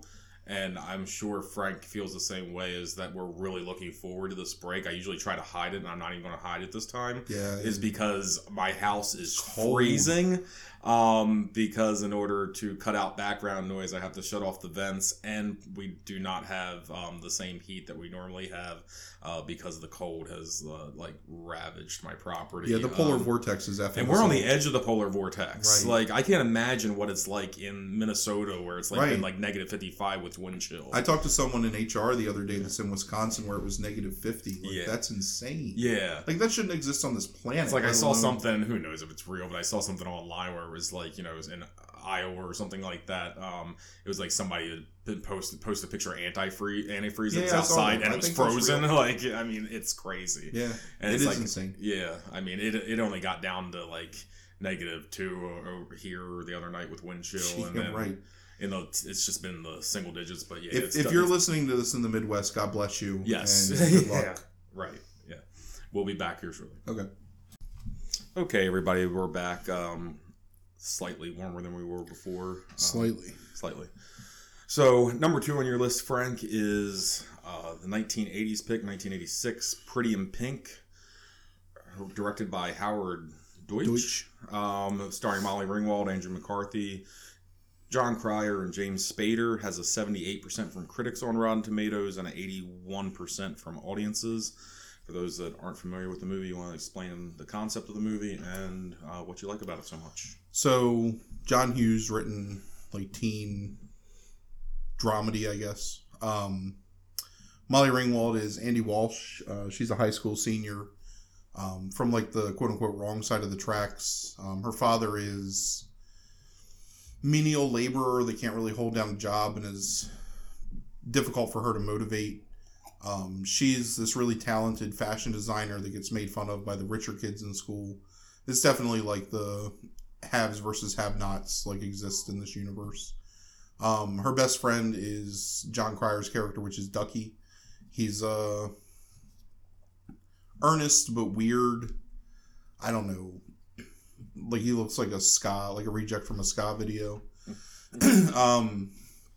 She meets and falls in love with the Andrew McCarthy character, Blaine, who's part of like the rich group of people. She also at one point rejects the James Spader character, who's the rich. I can't remember his name in the movie. But who's like Steph, who's like Blaine's best friend. Blaine is not embarrassed by her, but Steph makes him feel bad about like being like attracted to her because she's poor. They sort of break up because he kind of like basically tells her he has another date and he can't be seen with her, and she ends up going to prom by herself. That's the whole like the whole point is that, you know, she's going to prom with this Blaine guy. But at prom, like, realizes that he's gone by himself and is just sat there alone, and he's actually in love with her, and they end up in the end. It's pretty bare bones synopsis of the movie. Really, number one of my favorite soundtracks from this era, particularly the psychedelic Fur song that, you know, like the film got the title from, the Pretty in Pink. Really great performance by Molly Ringwald. Probably, if not like the it actress of the 1980s for teen movies, like definitely one of like the top 2 or 3. Her character is like likable and friendly and relatable, and Ducky, the John Cryer character is really good comic relief, but you feel really bad for him a lot. Steph and his girlfriend are like really good villains, in the sense that they're also like somewhat relatable, like to a point, but just terrible people. It's just a really good, like well-paced movie. Really great performances. Hard really to talk a lot about. I mean, there's not a whole lot in terms of like the cinematography or anything like that, but just it's really well written. The dialogue is very natural. There's a bunch of really memorable scenes in it, particularly like John Cryer lip syncing to Otis Redding in the record store where Molly Ringwald works. It's interesting. So I watched this movie maybe last weekend or the weekend before with my son, and he was kind of almost like perplexed by the idea that there could be cliques in the school, and that like people didn't just like hang out with who they wanted to hang out with, and that something like the amount of money that you had or the clothes that you wear would like separate you into different groups, which I find really odd because like, when I was growing up, that was a pretty large part of like my school career, was like people who separated themselves into groups based on what they were, not only what they were interested in, but like what clothes they wore, what music they listened to, or what sports they played. Right. And there was definitely like some antagonism between those different groups at times. So when I watch Pretty in Pink, it feels like, I mean, a stylized but more or less realistic look at like what high school was like. Mm-hmm. And it's really interesting to me that somebody that's going through high school now, who's finishing high school, can watch the movie and it seems so alien to them that those things like can happen. So I joked one night with Frankie and asked him, "Are you sure you're not just part of like the upper end of the cliques and just don't know that any of this stuff exists?" Right. Like he's just not aware that the kid's getting made fun of because like he's just nice to everybody. Right. Some really like I said, some really great performances in this movie. I'm honestly like I'm interested to hear criticism of it, because so out of like the John Hughes, Molly Ringwald movies, you look at things, or the John Hughes whatever, like teen dramedy movies. Mm-hmm. I think 16 Candles is also a fantastic movie, but I can see like maybe some kind of wonderful, like there's some criticism of that. Honestly, I don't know like what criticism you would have of Pretty in Pink, okay. So I'm pretty interested to hear. Yeah. You hit on pretty much all my points of rewatching this, which soundtrack, Molly Ringwald's fantastic in this. Ducky is dancing to Otis Redding is like one of like, one of the more charming scenes I think in like this entire movie, as goofy as it is. I really like the Ducky character a lot.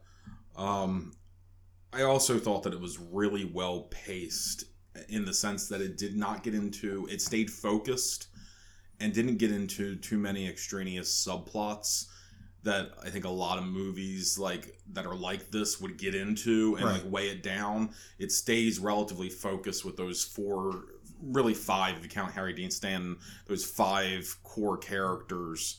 Even the Annie Potts subplot just kind of weaves in and out naturally. Right. Like, so everything feels like it's still moving and focused, and you're not like, oh, now we're on this subplot, now we're on this. It's all just moves very clearly. It's interesting because you get the impression that the Annie Potts character is maybe like the natural progression for Andy, the Molly mm-hmm. Ringwald character. That's right. What she will become someday. Right. Is somebody that still is pretty fiercely independent and still has their own mm-hmm. style, but has kind of like moved into a more traditional role in society. Right.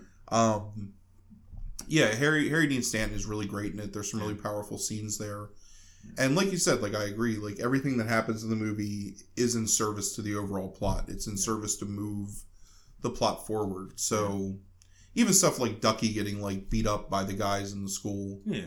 You know, it shows why Ducky's so angry. I mean, not only because he's in love with Molly Ringwald's character, but also because he sees it as a betrayal of these people that have, you know, like shit on them their whole lives. Mm-hmm. And now like she's like becoming like friendly with one of them. Yeah. And he can't see how you could be friends with them. And Andrew McCarthy is fine in this movie. Like, you know, I was joking a little bit before the podcast started about Andrew McCarthy, but he's perfectly serviceable. He's charming, you know, as charming as he needs to be in this movie to fulfill this role. I don't think Andrew McCarthy, and I think time has shown this, he's not a great actor or anything like that. I've been telling you for a week now that, like, I think like the perfection of Andrew McCarthy is now Matt Bomer, both like in like looks and acting ability. And I swear, if you like look at the two of them, it's like the way Andrew McCarthy acts. It's the exact same way Matt Bomer acts in like a lot of his roles. What's best Andrew McCarthy movie? Probably. What's the best Andrew McCarthy performance in a movie? Oh, go through those like 3 movies that he has in the 80s that are back to back. St. Elmo's Fire, Pretty in Pink, Mannequin, Less Than Zero. Honestly, that's pretty much just Weekend at Bernie's. Maybe, I guess, I don't know. Maybe Weekend at Bernie's, but I mean in that list of like movies that is like are okay, like right. You know that are decent movies. And Weekend at Bernie's is on the lower end of that list. Probably this, but because he fulfills the function that he serves. It's like when he tries to go further than that. So Mannequin, like he's trying to play a little bit of like this guy who's a little bit out of his element and stuff like that. And I think when it gets there, some of the stuff like Manic and stuff, like when he's like doesn't know what's going on and he's just racing against time or he's confused, it's like some of that stuff works, but when he tries to get into any kind of deeper emotion, he falls apart a lot of times, or it comes off as forced. So probably this is his best role because he fills it so well for what the character is, which is really kind of empty. Like he's the rich guy who's also a nice guy. That's it. That's his character, you know, and Molly Ringwald's the star of this movie. Oh, 100%. And she's phenomenal. And I have this question for you about this before we get into the reviews. What happened to Molly Ringwald? Yes. Like, if she can be this good in this role, what the hell happened to her? Was it just typecasting, do you think?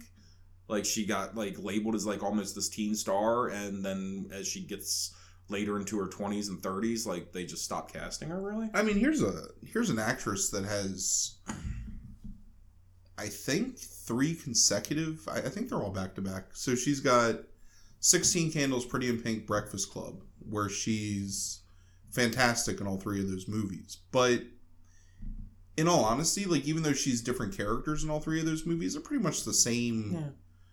Same. I don't want to say they're the same movie, but it's sort of the same. Like, you think she's just perfecting the same elements, and it kind of shows. Maybe there is some typecasting there. I don't know. Like, I can't think of anything beyond that where she's. I don't know. I mean, maybe it is that. Maybe she wasn't offered any other roles. Maybe she got burned out. I mean, I don't really know enough about Molly Ringwald to answer. She's definitely like the epitome of the girl next door in 80s like teen movies. Yeah. I think, especially. I didn't know if you knew exactly what happened there. I don't. Yeah. I mean, I can't think of anything I've seen her in. Yeah. I don't know. Yeah. Like in a long time. I think she's on like some kind of one of those like young teen shows like now that's on like a weird channel where she played a mom for a while. No, she's on Riverdale. Is she on there too now? Yeah. No, I wasn't thinking of that. Actually, it was a different show from a few years ago that she was on playing a mom. But no, she's good in Riverdale. Is she? Mm-hmm. Yeah. That's a weird show, but it's entertaining enough. Like, and she does a good job. I mean, she's not in like a whole lot of it, like a few episodes. Sure. But she's good when she's in it. All right, so you want to start off with some Dave Kerr snark? Not a lot to respond to here, but we haven't had any Dave Kerr yet. So, Dave Kerr, the Chicago Reader, writes that by 1986, John Hughes had become an industry, farming out his formulaic projects to hired hacks, in this case Howard Deutsch. This is like every other Hughes film, just a little shoddier. It's set in an imaginary Chicago suburb populated by wealthy CEOs and unemployed steelworkers. The plot concerns a girl from the wrong side of the freeway who harbors a crush on the Richie, Andrew McCarthy. He invites her to the prom, but will his snooty friends accept her is the question. The class issues are posed with a fervency that makes you expect an additional dialogue credit for Karl Marx, but naturally Hughes and Deutsch glide right over them as they close in on their fairy tale ending. It's a good line, that Karl Marx line. I'm gaining more appreciation for Dave Kerr all the time. I don't know. I mean, whatever. Like, I guess that's just bitchiness to be bitchy, I think, on Dave Kerr's part. It is. It's still funny. I mean, there's nothing to respond to line, there. Like, right? Yeah, right. Okay, so get into some slightly more serious stuff. So, Paul Attanasio of the Washington Post, he has a couple different things. Like, he thinks John Cryer's completely over the top in the role. He thinks that Harry Dean Stanton's misused as a, quote, domestic Yoda in the movie, and that he's playing against type, not to a good effect. What is Harry Dean Stanton's type?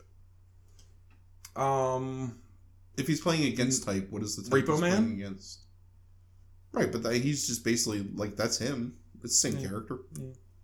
Yeah. He goes on to say, in his obsession with the Clearasil years, Hughes isn't just painting by the numbers. He's painting himself into a corner. Ultimately, there's something narcissistic about movies like Pretty in Pink.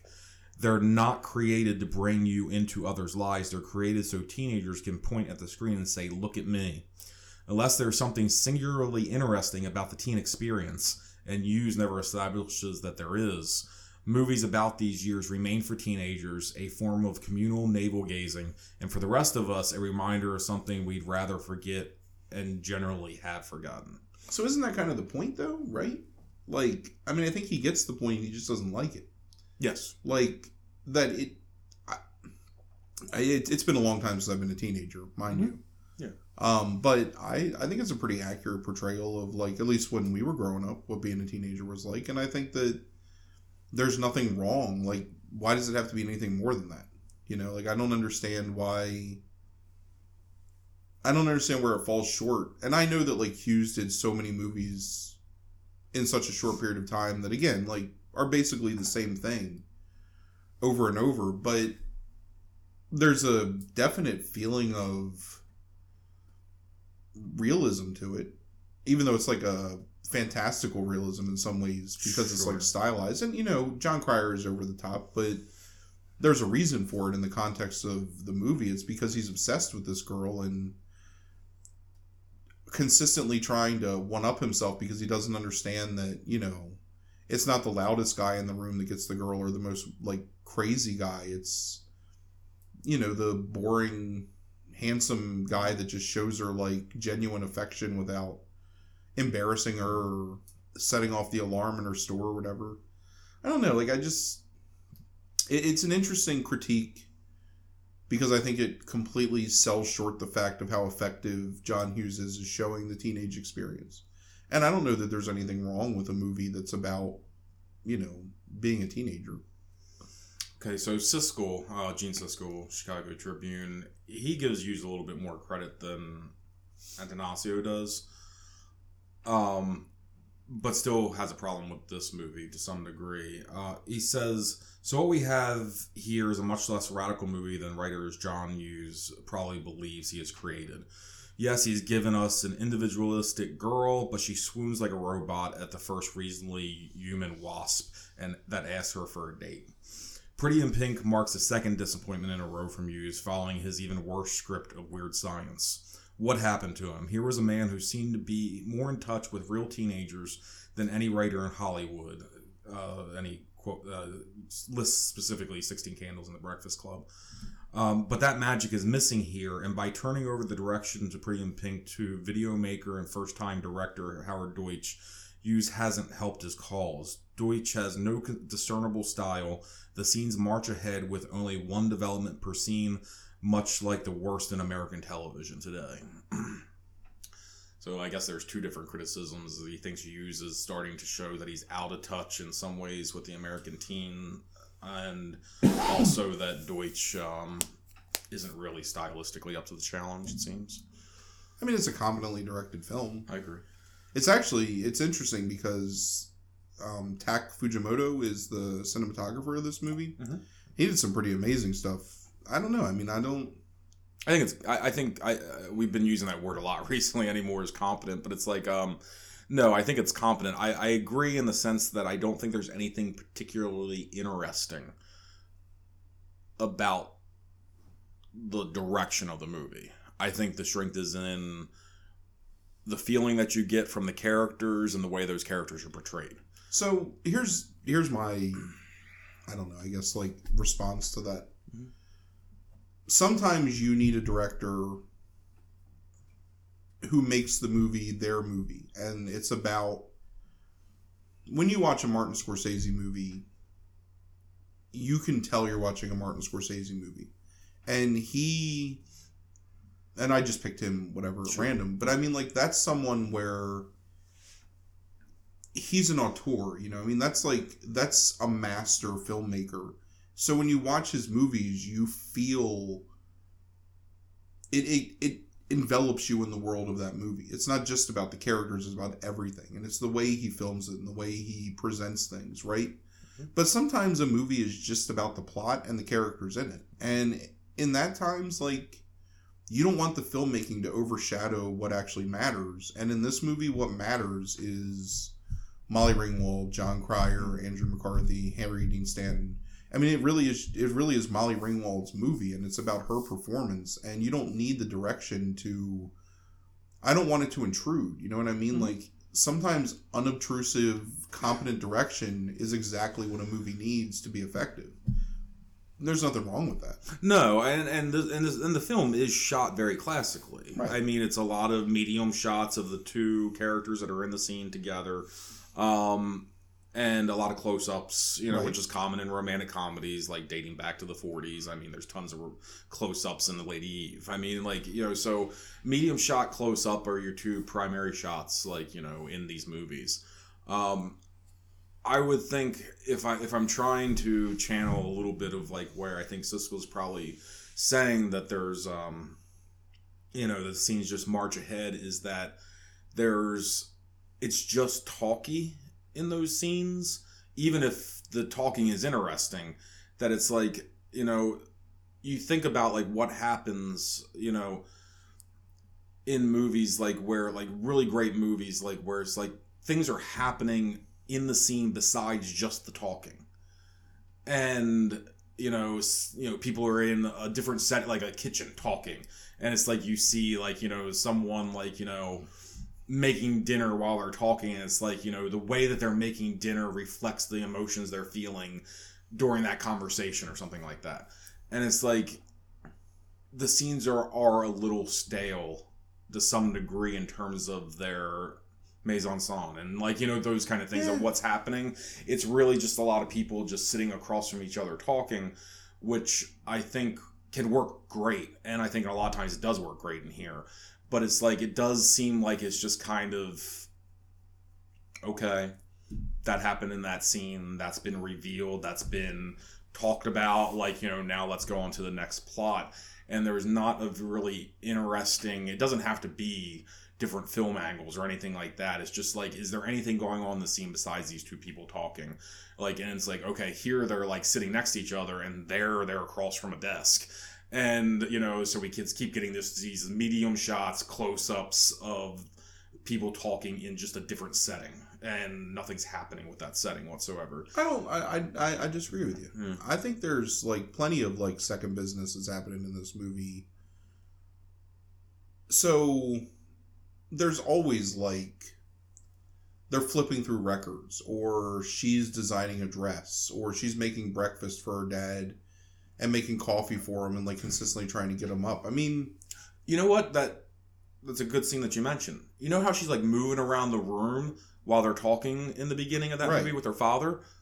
That's the kind of thing I'm talking about. You think about how often that actually does happen though in this movie.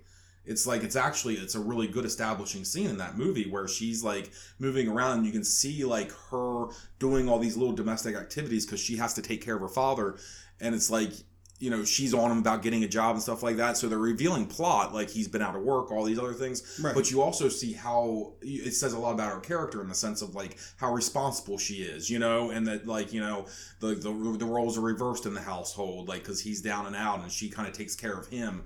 And like it says all these things by just her moving around the room and flitting around and trying to like clean up and open windows and like, you know, blinds and all these other things, where I think that doesn't quite happen that much in a lot of these so things. Here's another scene where that happens. Yeah.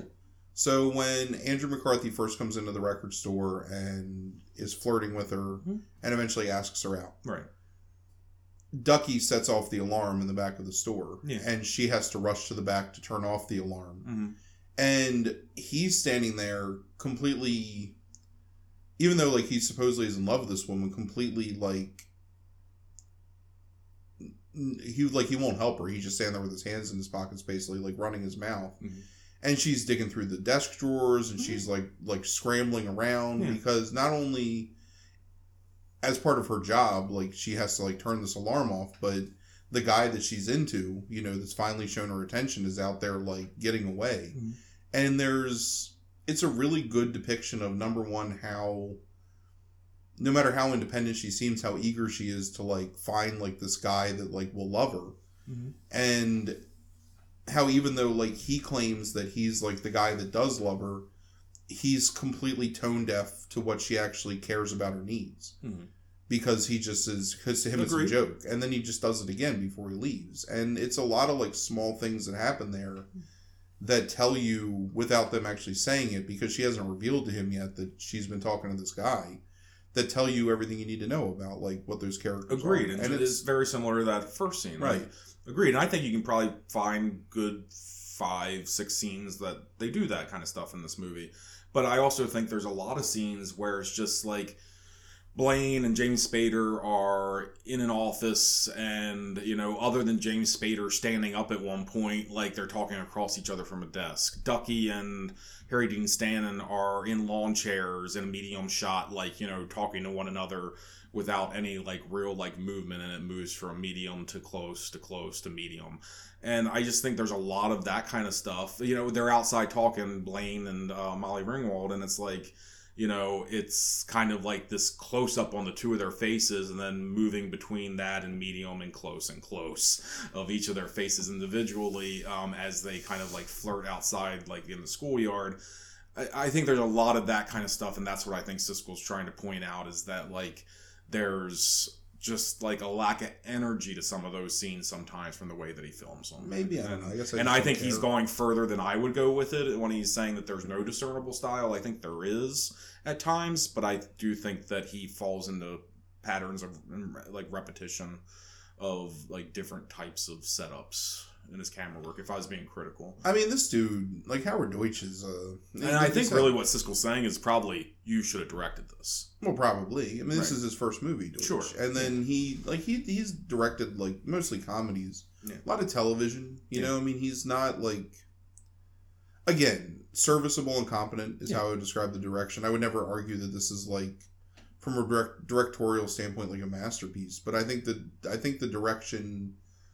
the scene composition, I think it serves to move the characters forward as opposed to being like, I don't know, like breathtaking or interesting. Agreed. And that's why I think it works ultimately, is because it does what it's supposed to do.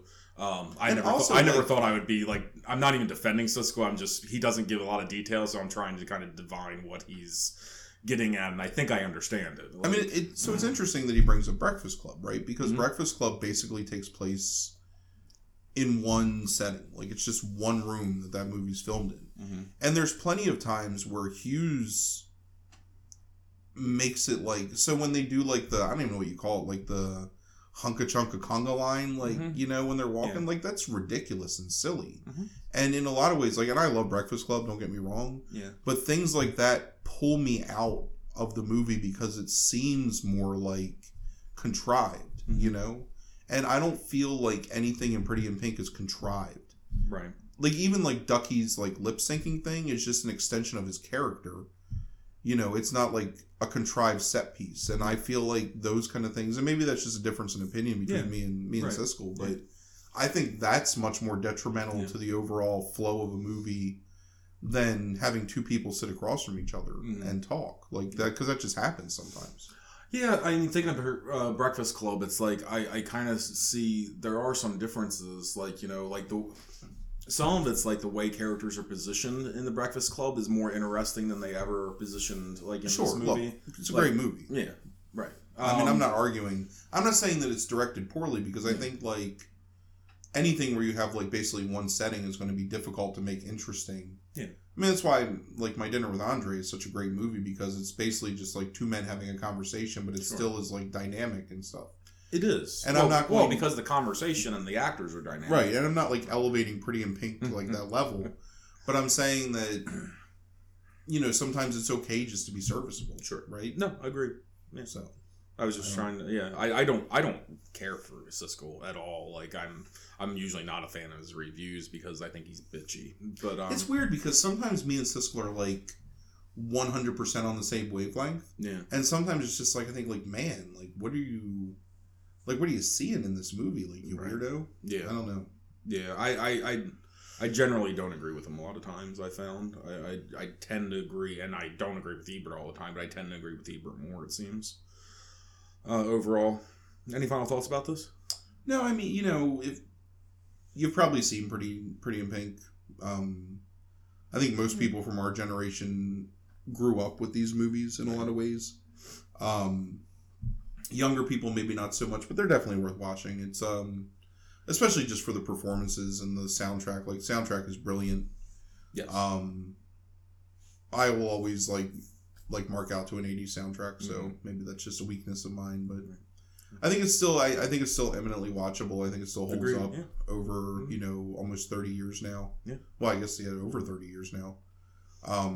Since its release. Yeah. And, you know, it's a fun movie. It's a heartwarming movie at times, and just really like amazing performance by Molly Ringwald. So okay. So number one on your list is 1971's Harold and Maude, directed by Hal Ashby, starring the principals Bud Cort and Ruth Gordon. It is 84% on Rotten Tomatoes from critics, 93% from audiences on Rotten Tomatoes. For people who haven't seen this, do you want to tell them a little bit about the plot and what you love about this movie so much? So Bud Cort plays Harold, titular character, who is obsessed with death and devoted to miming his own suicide, to the chagrin of his wealthy mother, played by Vivian Pickles. You know, he mimes like hanging himself. He mimes like cutting his wrists in the bathtub, drowning in the pool. She's exasperated because she wants him to like be mature and be a man. Has this series of like events where she tries to set him up with like socialites and young women, to try and get him to like get married and like make something of himself, and he just embarrasses her every time. Really, really funny scenes with him, like basically like stabbing himself or shooting himself with a mock shooting himself with a gun, lighting himself on fire. Right? Yeah, it's some really funny stuff. The seppuku scene's really funny. Like made more so by the fact that the young girl that's like there with him, who fancies herself an actress, like then and realizes he's faking, right? You know, and does Romeo and Juliet. Yeah, does the worst reading of like the Juliet death scene ever. Yeah. So Harold goes to funerals of people he doesn't know, because he's fascinated with like, you know, those final moments of before someone goes in the ground, and meets Maude, who's a 79-year-old woman, who steals cars and who's brash and loud and just lives life to the fullest. Harold is very reserved and like almost like shrinks from life and from experience. Maud eventually brings Harold out, and Harold falls in love with Maud despite their like huge age gap. They break the law together, which Harold seems like blissfully unaware that that's actually occurring, or maybe doesn't care because he's so like enamored with the fact that she loves life. She gets him out of having to go into the army. Some other like really hilarious scenes with his uncle, who's a Nixon supporting general in the army that everyone in Washington hates apparently. Eventually he comes to the idea that he's going to propose to Maud, that he wants to marry her on the eve of her 80th birthday, when she reveals that she's basically poisoned herself and is about to die. He tries to save her life, but she ends up passing away. And in the end, you know, he's kind of like freed from his obsession with death and ready to live life because he met this woman that kind of like sparked his soul and gave him like a reason to go on. And he realized that there's some great things that can happen in life. Great soundtrack, Cat Stevens, that's used like Cat Stevens songs throughout it, and you know, used like within the context of the movie that people are actually singing their songs at points. Really good direction, some really, really funny stuff. Fantastic performance by Ruth Gordon. Really weird but good performance by Bud Cort. I like Vivian Pickles a lot in this movie too. As like the long-suffering mother, who at times is just like so nonplussed by her son that she just ignores it, and then other times is like obviously exasperated. I mean, she's like a pretty young woman too. Yeah. You know, and trying to maintain this air of like nobility almost, because you can tell they're super wealthy. With her son who's just like a lunatic. Really good movie. Really good direction by Hal Ashby, I think. Weird in today's context in the sense of like how certain things work, like especially with like the police and stuff, where I don't know, like you can just tell it's a different time in the early 70s, but I don't know, I think it's got a really good message. It's not overly long. It moves along at like a pretty fast clip. It never lets itself like drag down into being like maudlin or overly sentimental or overly dark, even though like the subject matter is pretty dark at times, with, you know, Harold being like obsessed with like dying, you know, but Ruth, who's this pot smoking nude model posing like hippie, like brings him out of that and like makes him grow up basically. And it's I don't know, it's just it's really good. The Cat Stevens sound, if 80s soundtracks are like your kind of like thing, like, you know, that you're a sucker for, I think I'm a sucker for anything that uses Cat Stevens in any way in a movie. And the fact that like pretty much the entire soundtrack is Cat Stevens songs, like I think it works really well. Okay, so watching this, it's probably been about like 15 years since I've seen this. Okay. So I watched it more recently than I have some of these other movies. And I think it's kind of on record at some point, like how I feel about what I call white people movies. Okay. Like I think it's something. Right, we were talking about The Squid and the Whale at some point. Yes, right. That's like your go-to criticism of white that people. In Garden State. Right, like, even though I really like Garden State, like, you know, maybe more so at the time than now, I don't know, but I haven't seen it in a long time. Well, but okay.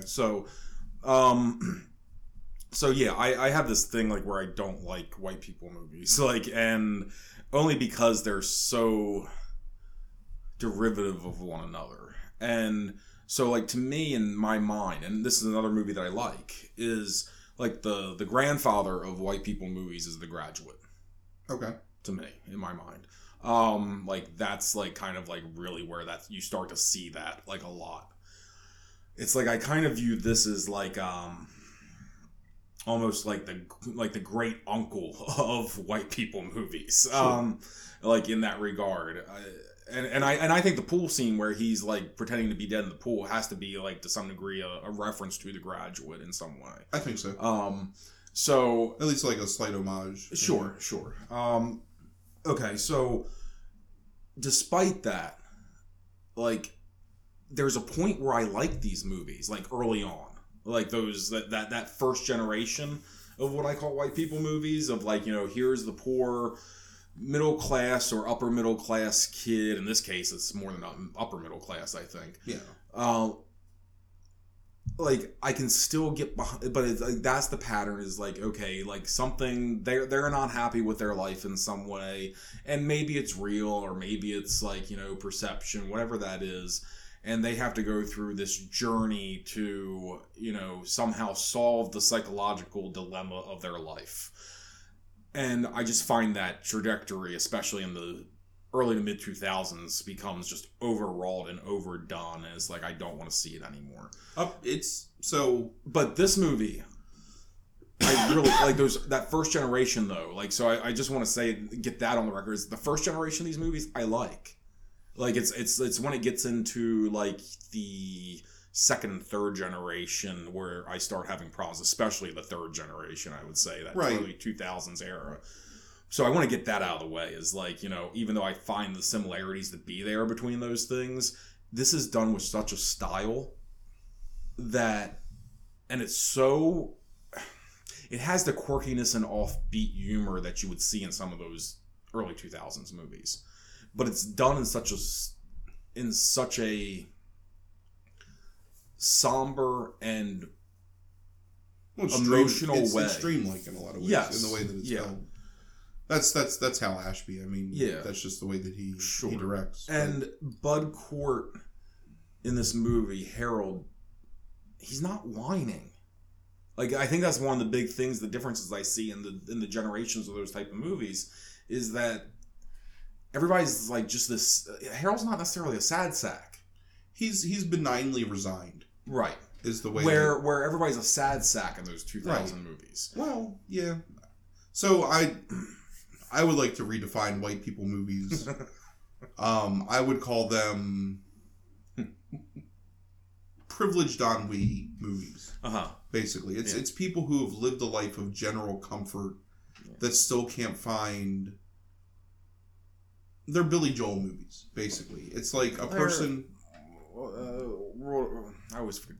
John Irving. John Irving. Right. They're like John Irving novels. Privilege ennui. It's like I have all these creature comforts, but I still can't find like peace. Right. I can't find my meaning. Right. Which I think happens. I'm respected. I have money, and I still I'm not happy. Right. And I think from the perspective of like people that don't have money, it's probably join the club. Like, well, okay, like maybe you should just be happy that you're like taken care of. Sure.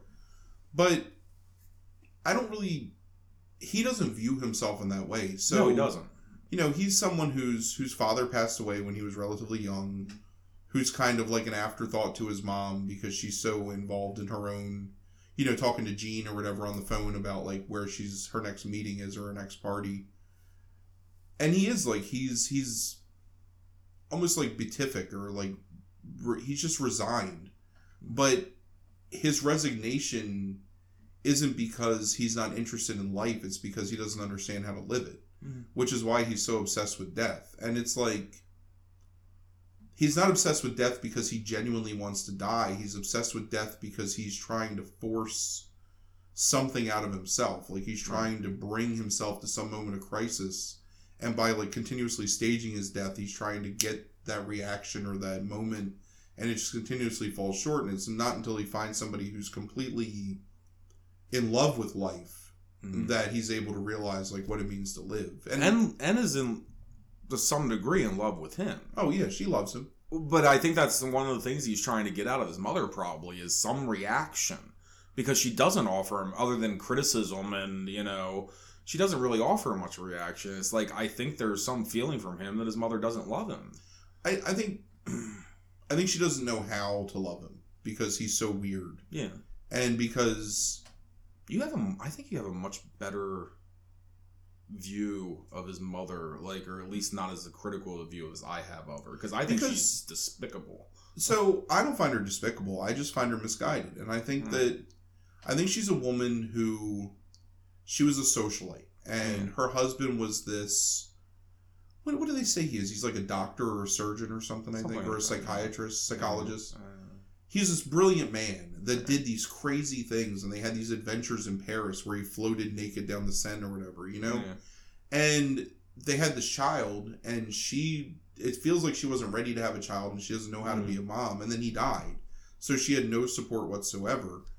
And she wants him, like, she wants him to become her very, very narrow definition of what a man is. Right, because she doesn't understand anything else. And it's either like you're going to get married and you're going to go into business, or you're going to go into the military and you'll become something. It was because she doesn't know how else to react to it. I just think this guy is being very kind to her. Like, I mean, like, and that's not a criticism of you. That's just, you know, I think because she doesn't ever really attack him. She doesn't ever really like the criticism is more, why can't you grow up? And in all honesty, like, why can't he? You know, and I think, you know, I think what I said is like accurate to why he can't, but she doesn't understand that, and his psychiatrist doesn't understand that, and his war obsessed uncle, which is maybe the funniest performance in that movie. I agree. Especially when he's talking about, well, can I learn how to kill people? Yeah. Can I strangle them like this? And the guy's like all into it until like, you're like, whoa, right. Can I keep souvenirs like the uncle and the Romeo and Juliet actress are two of the best bits. Hilarious. Yeah. Really, really good. But I think like Ruth Gordon, even at her age, is like super charming. She is in this, like, you know, and I think ultimately she's very spry for being an older lady. Yeah, and I think this is a really good choice for a romantic comedy. I think this is a really good choice for number one. And because out of all 5 of these movies, it's like, I think they all have these things that obscure the...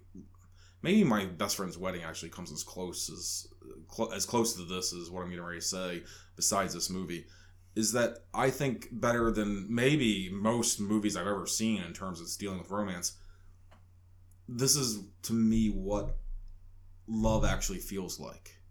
Is like the idea that is the idea that he wants to change and be different and better for her. Right. So without her forcing him to be that way, or expecting him to change anything but being what he is. Right. Like he wants to change and be better and grow up and, you know, engage in life, even though he's been obsessed with the idea of, like, you know, death for so long. It's like she's the one, he cares enough about her and loves her enough that he's willing to change. Right. You know? And does in the end when he, like... So one of the best scenes in the movie is the last scene where he's, like, she's dead, he's speeding away, he's... What is it, a Ferrari or a Porsche or something that he's converted into, like, basically like a mini hearse? Right. So he's speeding away and he's in tears and driving along the coast, and you see the hearse, like, go off the cliff and it explodes on the ground. And then the slow pan up to him standing on the cliffside, no longer wearing, like, the somber, you know, blazer and suit combination with the tie. He's wearing, like a unbuttoned shirt with, like, slacks, and he's playing a banjo and he's playing the Cat Stevens song. Right. And sort of, like, dancing away into, like, you know, the sunset, basically. And it's a really hopeful look at the fact that even though that relationship has ended, that he can carry it beyond that. And that she's changed him for the better without, like, forcing him to change for any reason. You're right. It's a very heartwarming movie in the sense that you genuinely feel like these are two people that have fallen in love with each other. Yeah. Despite the age gap and despite, like, the differences in their initial... Yeah, whatever starting points. Vincent Canby criticizes the scene that I'm getting ready to mention, actually, but the piano playing scene where she's playing the piano and she's just, like, making up, like, the LIVE, you know, live, and I think he thinks it's too on the nose and it's embarrassing. As she's trying to teach him how to live, she's singing a song about, like, telling him to live. But to me, that scene is more about him getting over his own fears. Like, why don't you go ahead and sing? And then he's like, you know, he starts singing with her and he doesn't know the words because I think she's just making them up. And it's like, but he's trying to follow along with her and he starts... No, it's a Cat Stevens song. Is it? Yeah. Yeah? Uh-huh. Maybe her singing it, I didn't recognize it, but... Well, she sings it weird. Okay. When he starts to come in, he's so, like, atonal. Yeah. And missing, like, words of it that it sounds weird, but it's like the fact that he tries to do that... Yeah. Like, and you've already been established with this character for 40 minutes and know that that's not him. Right. But, like, the fact that he starts trying to, like, sing, like, he's become more courageous through wanting to be what he thinks he needs to be for her. Right. You know, not that she's asking him to do that or wants him to do that, but, like, it's of his own volition. And I think that really represents that feeling that people get, like, you know, when they meet somebody and have those feelings. Yeah.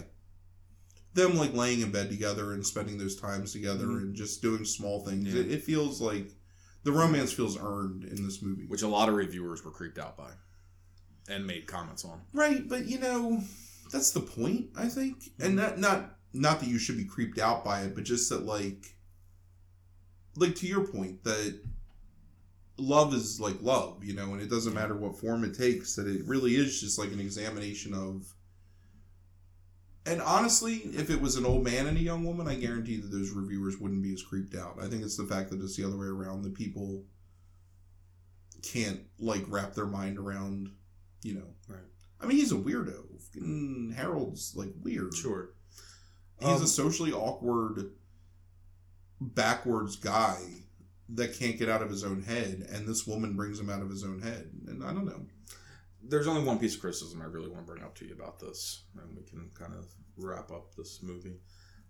Vincent Canby says, as performers, both Cord and Gordon, they both are so aggressive, so creepy, and off-putting that Harold and Maude are obviously made for each other. A point the movie itself refuses to recognize, with a twist ending that betrays, I think, its life-affirming pretensions. This is who? This is Vincent Canby? Vincent Canby. Yeah, that's... So, but it raises an interesting question in the idea of, like, this is about living. And the idea that she's convinced that you should die at 80. And I think that's what he's talking about when he's talking about it's betraying its life-affirming pretensions, is the idea that, they should be together and they should go on. You don't just prematurely end it, like, because you decide that's the age that you end it. And that it almost sours the life-affirming nature of the movie. I don't agree with that. I mean, this is a woman who's lived her life to the fullest. And she talks about that, like all the things that she's done. She's lived her life to the fullest. And, I mean, she just is under the impression that this is where it ends. But it's, at that point, it's almost allegory. That it's more about, like, it doesn't, like, bad things are going to happen to you that are going to make you sad, and that's just part of life, is being hurt, but that you go on from that and you grow from that. And that's, what Harold takes from it. That's why Harold isn't wearing, like, the somber, like, mortician suit anymore, and he's, like, skipping and dancing away, in the sun. And it's, I don't know, like, it's, I don't know. I think what really bothers me is the pretensions word, because I don't know that it like has any pretense to it. I think it is a life-affirming movie in a lot of ways.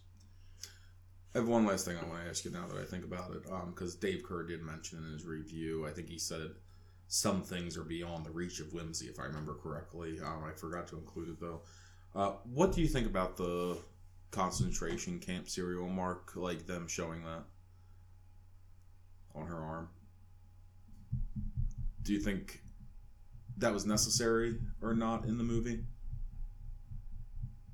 And, like, why do you think that they would choose to go there for that very brief moment? It's really tough from a modern perspective to answer that question. I mean, you look at the glut, and glut is a terrible word to use, but you look at the abundance of movies that focus on the survivors and the horrors of, concentration camps in Nazi Germany, and Schindler's List and Life is Beautiful, and like all these movies that are about that. But there's a very definitive point where that is actually something that's discussed in film and shown in film, right? And in 1970, I cannot think of many movies that would even dare to broach that subject as something that you could. So this is so in a lot of ways, I think it's maybe really important, because I do too. This is someone who's survived ostensibly the most horrific experience that a human has ever inflicted on other humans, right? Mm-hmm. And still maintains this just abject's not the right word, this profound love for life, even though she's been through the worst things ever. And Harold, who's been through almost nothing, I mean, the death of his father sure is sad, but he's got a life of privilege and refuses to live it, refuses to take advantage of his opportunities. And it's, again, like, you know, we grew up in an era where you knew about the Holocaust and you talked about the Holocaust and you saw, I mean, you've had, you know, you teach at a school where you've had survivors come and like speak at your school. Like, I've met people who were survivors and like been to the Holocaust Museum and seen these things, and it's one of those things where it wasn't talked about for a long time. So for them to put it in there, I mean, I think that's pretty powerful. I think it's important. Like, I think Dave Kerr criticized that. He said that some things are beyond the reach of whimsy, I believe was the line. That's true, but I don't know that it's not portrayed in a whimsical way, though. No, I think it's I mean, I think it's character revealing is what it is. I think it's supposed to, I think you just said it really, but I think it's there to try to show that in the face of what probably happened to her in her life, that the bravery that it takes, the courage that it takes to still love life as much. Right. And I think it's really important because it's almost like that courage is what she passes on to him. Yeah, I agree with that. I think it is important in some way of establishing some of her character. Agreed. I agree. So, before we finish, I want to talk about Hal Ashby for a minute. Sure. I think Hal Ashby is a really like depressing Hollywood story, in the sense that, you know, for about 8 or 9 years in the 70s, Hal Ashby made a lot of really good movies. You know, you have Harold and Maude, The Last Detail, which I love, Shampoo, which is really good, Being There, which I think is a fantastic movie. And for Hal Ashby to just like fall off and do nothing basically after that, and like he was almost blacklisted in Hollywood, like he got this really bad reputation and for cocaine use, correct? Yeah, brilliant director, and it's just really, I mean, the Last Detail, I don't know what list it ever shows up on, but I love The Last Detail. Yeah, it's one of my favorite Nicholson performances, and a really powerful movie. Harold and Maude is fantastic. I mean, Shampoo is really good. I love Being There. Being There, I'm assuming someday somehow will end up on a list. Yeah, I don't know what list it shows up on, but it's a really good movie, and it's just crazy. 1970s Fish Out of Water. Maybe. Yeah. Crazy that somebody with that much talent, you know, could just go from being, you know, it's like, and I know you don't like him that much, but to me it's like John Milius, where it's like this guy who was just like hit after hit after hit, and then like nothing. And for Milius, it's because of his association with, you know, Reagan era republicanism and like his appreciation for war and stuff like that. And people just, you know, in liberal Hollywood fell out of favor. Yes, I would say though he goes a little bit beyond Reagan era. Like, I mean, like he's pretty far to the right. He really is, and is very unpopular even among some moderate Republicans. But you know, it's interesting because it sort of harkens back to the like beginning of this podcast, which is when you asked me like. I mean, I completely agree with the idea that, like Bruce Willis said a few years ago, that Republicans do get a reputation in Hollywood, and, like, I think Willis is a pretty moderate Republican in a lot of ways. So I agree with that, but I think that Milius is a slightly more extreme case than that. So, but here's the question, like... I'm not saying it's fair either, I'm just saying. And again, like, and I fall into this trap, too, because I said, like, I don't want to ever put a Woody Allen movie on the list because he creeps me out so much. Right. But, like, when can you separate, you know, a director from... or like an artist from themselves, right? It's a good question. Like Polanski. Like Polanski is a monster in a lot of ways, but man, do I love Repulsion. You know what I mean? Right. Like, and then I would ask, like, you know, when it comes down to like the individual level of these directors, what's the difference to you? Like, then it becomes a very personal thing. What's the difference between Polanski and Woody Allen to you? Because Polanski, there's nothing. They're both disgusting. But you would put Polanski movies on a list. And you would talk about it because the thing is it because he's starring in it? No, it's because Woody Allen. I mean, it's not. It's because the thing that Roman Polanski did happen before I was born, and even though I know about it and I find it to be deplorable, I don't have firsthand knowledge of it in the sense that like I never saw it on like I mean I've seen it obviously in like documentaries talking about it and whatnot, but Woody Allen, like I remember when he. I remember the National Enquirer pictures. Sun Young Moon or whatever, was that her name? I cannot remember her name. Mia Farrow's adopted daughter. I remember that and thinking like, man, that's really creepy. Yeah. And then when you read like Tisa Farrow like coming out and like, you know, like talking about this abuse and stuff, and it's like when it's happening, especially as an adult, when you see those things in real time, like it makes it so much. How ironic and perfect is it that Ronan like is so like has been one of the best investigative journalists on this Me Too stuff. I mean, like, there has to be a link there, like psychologically somewhere. I think, you know. I mean, you know, his sister got molested. Right. Yeah. Like, I don't know, and it also is because it's not like Roman Polanski pushes that agenda in his movies. You know, like Roman Polanski, absolutely no excuse for what he did, and it's disgusting, and probably should have been held fully accountable for his crimes at some point. Mm-hmm. But doesn't make movies about old men picking up young girls. And Woody Allen is like the classic like Predator, where he's putting himself like cinematically in these roles where he's almost justifying it, and then all these actors are sort of like accomplices to it by being in his movies, and it's really like creepy and off-putting, and it just makes it difficult. It's difficult to look at something like, oh man, what's the one where he's the boxing journalist, and what is that movie? It's like a later, like the 90s Woody Allen movie. I can't remember.